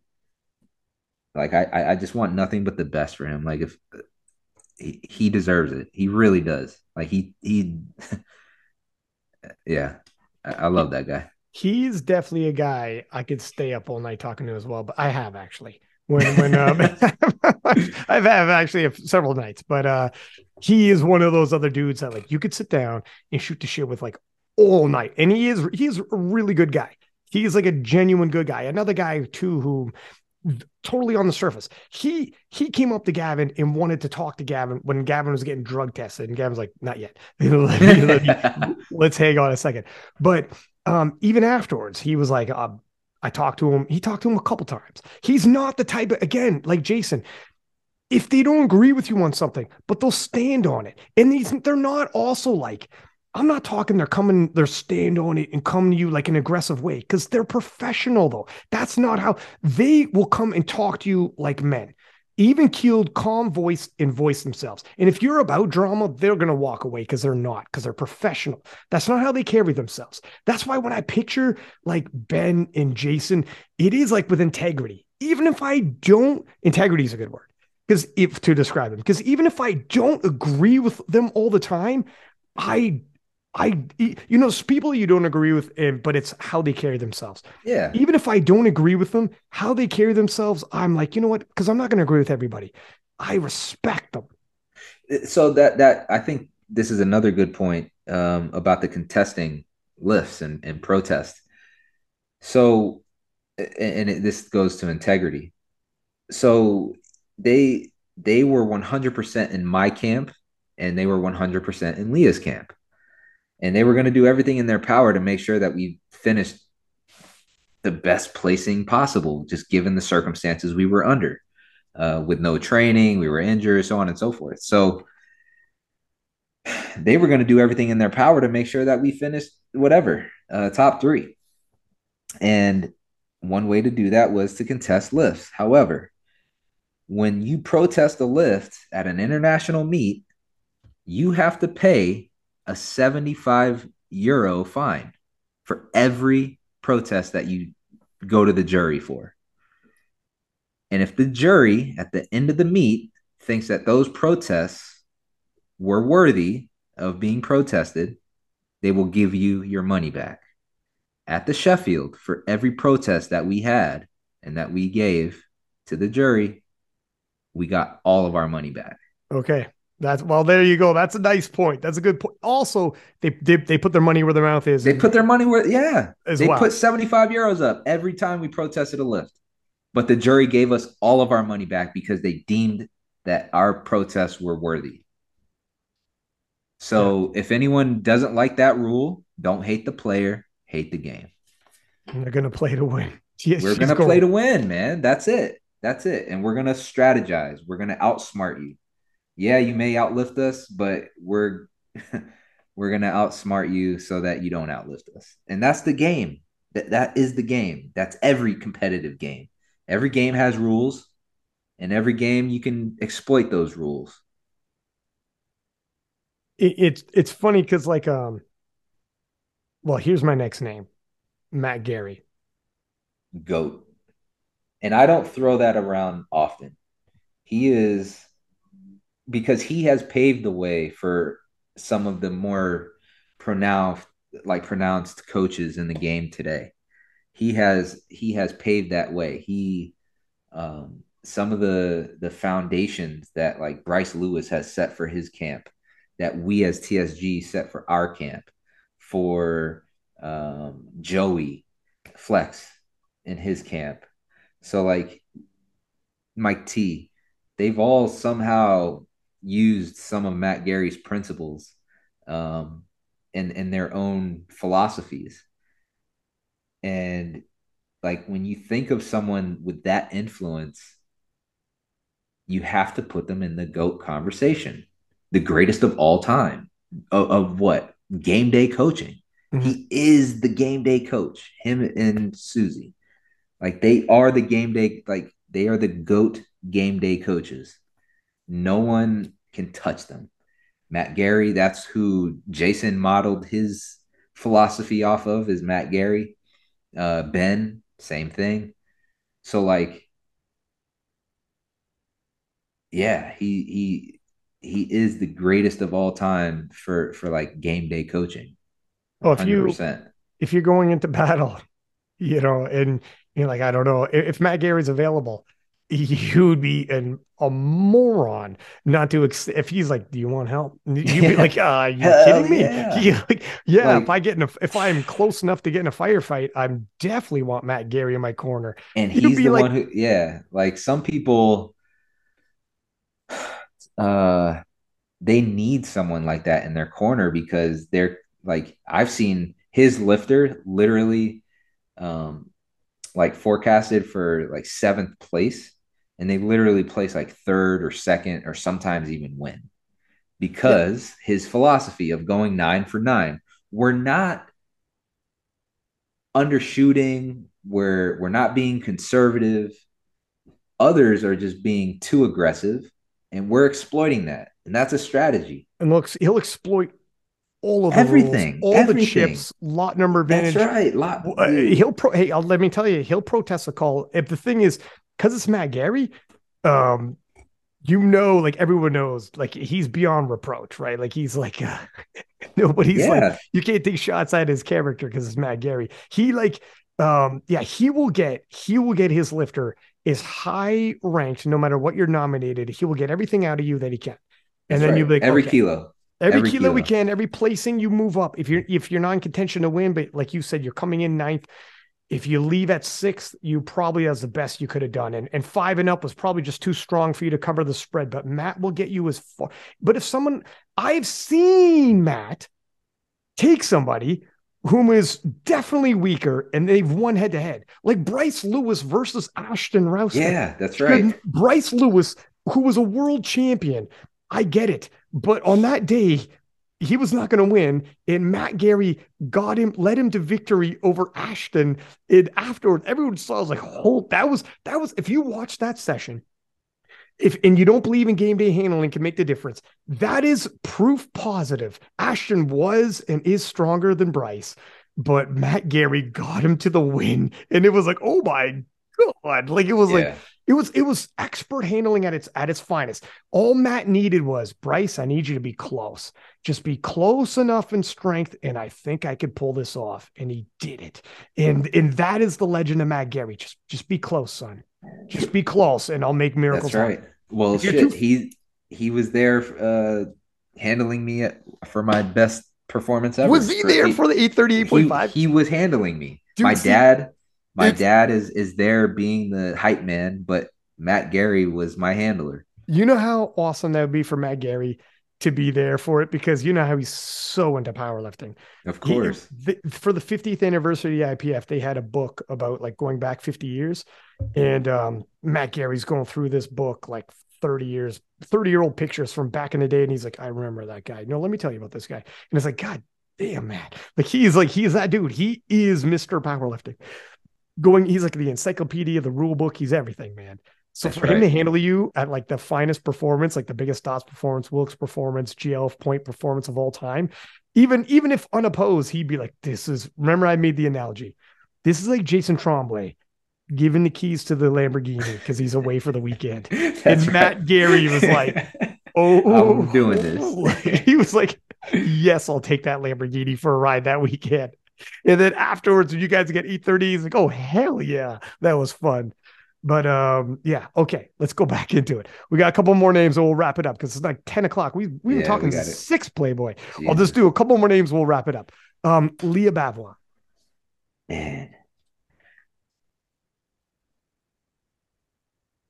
She, she is a killer. She's a perfectionist. Like everything that I've talked to Jason about and Ben about her is like I see how she takes everything. She's like a spitting image of me almost, just not the Western version. She's the French version. And I mean that in the most respectful, positive way. It's just like the US is completely different than France, right? Our cultures, the way that we do things, but her competitiveness, the way that she handles herself from a mental aspect, the way that she trains, she doesn't shy away from hard work. She's willing to put in the hard work to become who she is right now. Uh, so yeah, I like everything that I've heard and everything that everyone talks about from her and about her is like she's a perfectionist. So If she takes a, she's definitely passionate about this and too. she's very passionate. Yeah, Yeah, she could get wound up and use that energy. And yeah, I'm also glad that she's in my life. We when we were at Sheffield, old rival of yours. This will be the last name, yeah, and some people won't know. You already know who it is, but the old rival of yours came back, and it was good to see him. And I heard he's coming back to Malta. class. Yeah, he will be at He'll be Malta. there. We're going to run it back. And nobody from this generation even knows what we're talking about. That's But this right. was a rivalry. We're going to run it back. Kjell Backlund from Norway. And let me say this because some people don't know, pains me, but he's a world champion in classic, a world champion in equipped. He's been to, I mean, he's coached Bonica Brown. Yeah. He when he won World the equipped. Games. He's been in the World Games. I mean, he's done it all. He could literally be in the Hall of Fame. And when he won the equipped world championship, he beat Oleg, who was like 17, 16, 7. 16, Yeah. 17. Yeah. Oleg was 44 years old, had won it 17 times in a row. He went in equipped, and they called him the GOAT killer because he beat the GOAT. And he got a win over you before you became the GOAT. So I don't know if that still works, but him having a win over you at Worlds and Oleg at Worlds in the 74 kilo class is insane. Yeah, If for people sure. actually thought of that. Now, for anyone else listening, so then you came back 2018, you lost 2017, won Worlds. He wasn't there, and he was like, there was a little trash talk sporting. By this era, it wasn't even trash talk. In that era, it was totally new that you guys were coming on the KOTL podcast talking about it. But you guys are both like, I'll see you in Sweden and we're going to sort it out who's the real champ because you both were world champions, but That's right. hadn't decided it. And then that really 2019 is when you became the GOAT, Taylor Atwood. You won best lifter and you had ascended by that point. And then Shell was like, it is what it is, man. I ain't going to touch that. That's And right. God bless him. And then since then, we all know what you've done. So anyways, needed to give that background because I don't think some people knew, but what were your thoughts? What are your thoughts, man? Kel Backlund. Um, what he's done for me is he inspired me to be better.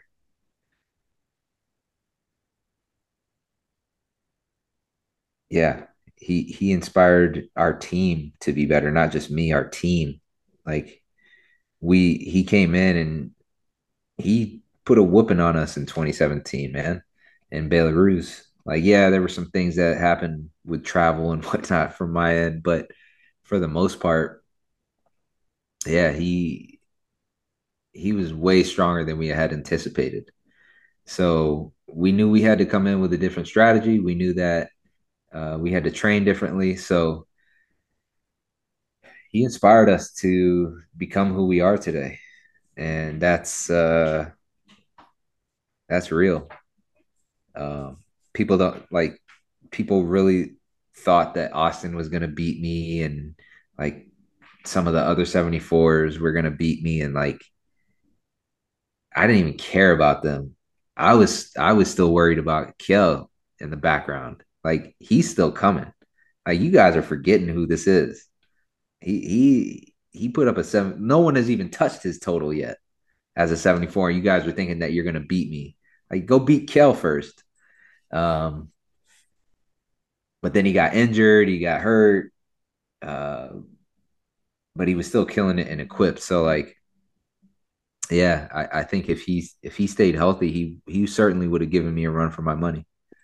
And he was the first, like, that was one of the first because he came on the podcast and remember he's like Taylor Atwood bring your best and blah blah blah Yeah, like and yeah, um and that was the first rivalry and you came on the podcast back clap back and it was like yep, 2019 and it that's was the right. first of that, you know what I mean? And but it was warranted because he's actually a world champion, so it was special, man. And now when you guys see each other and it's so much time has passed, what was it like when you saw him at the banquet? Like so much time has We passed. yeah, we didn't actually get to talk as much as I would have liked to. but like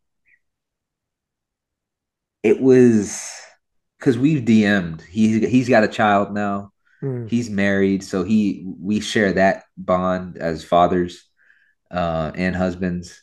And then like he respects me now because of what I've done for the 74s. He's like, when are you coming over to Equipped? Like uh Yeah, right. he's like, you should destroy everybody, like destroy Olex records and this and that. And look, it's respect at this point. Like honestly, all the crap talk and all the him beating me and this and that, like we put that aside because there's mutual respect that he beat me and I beat him.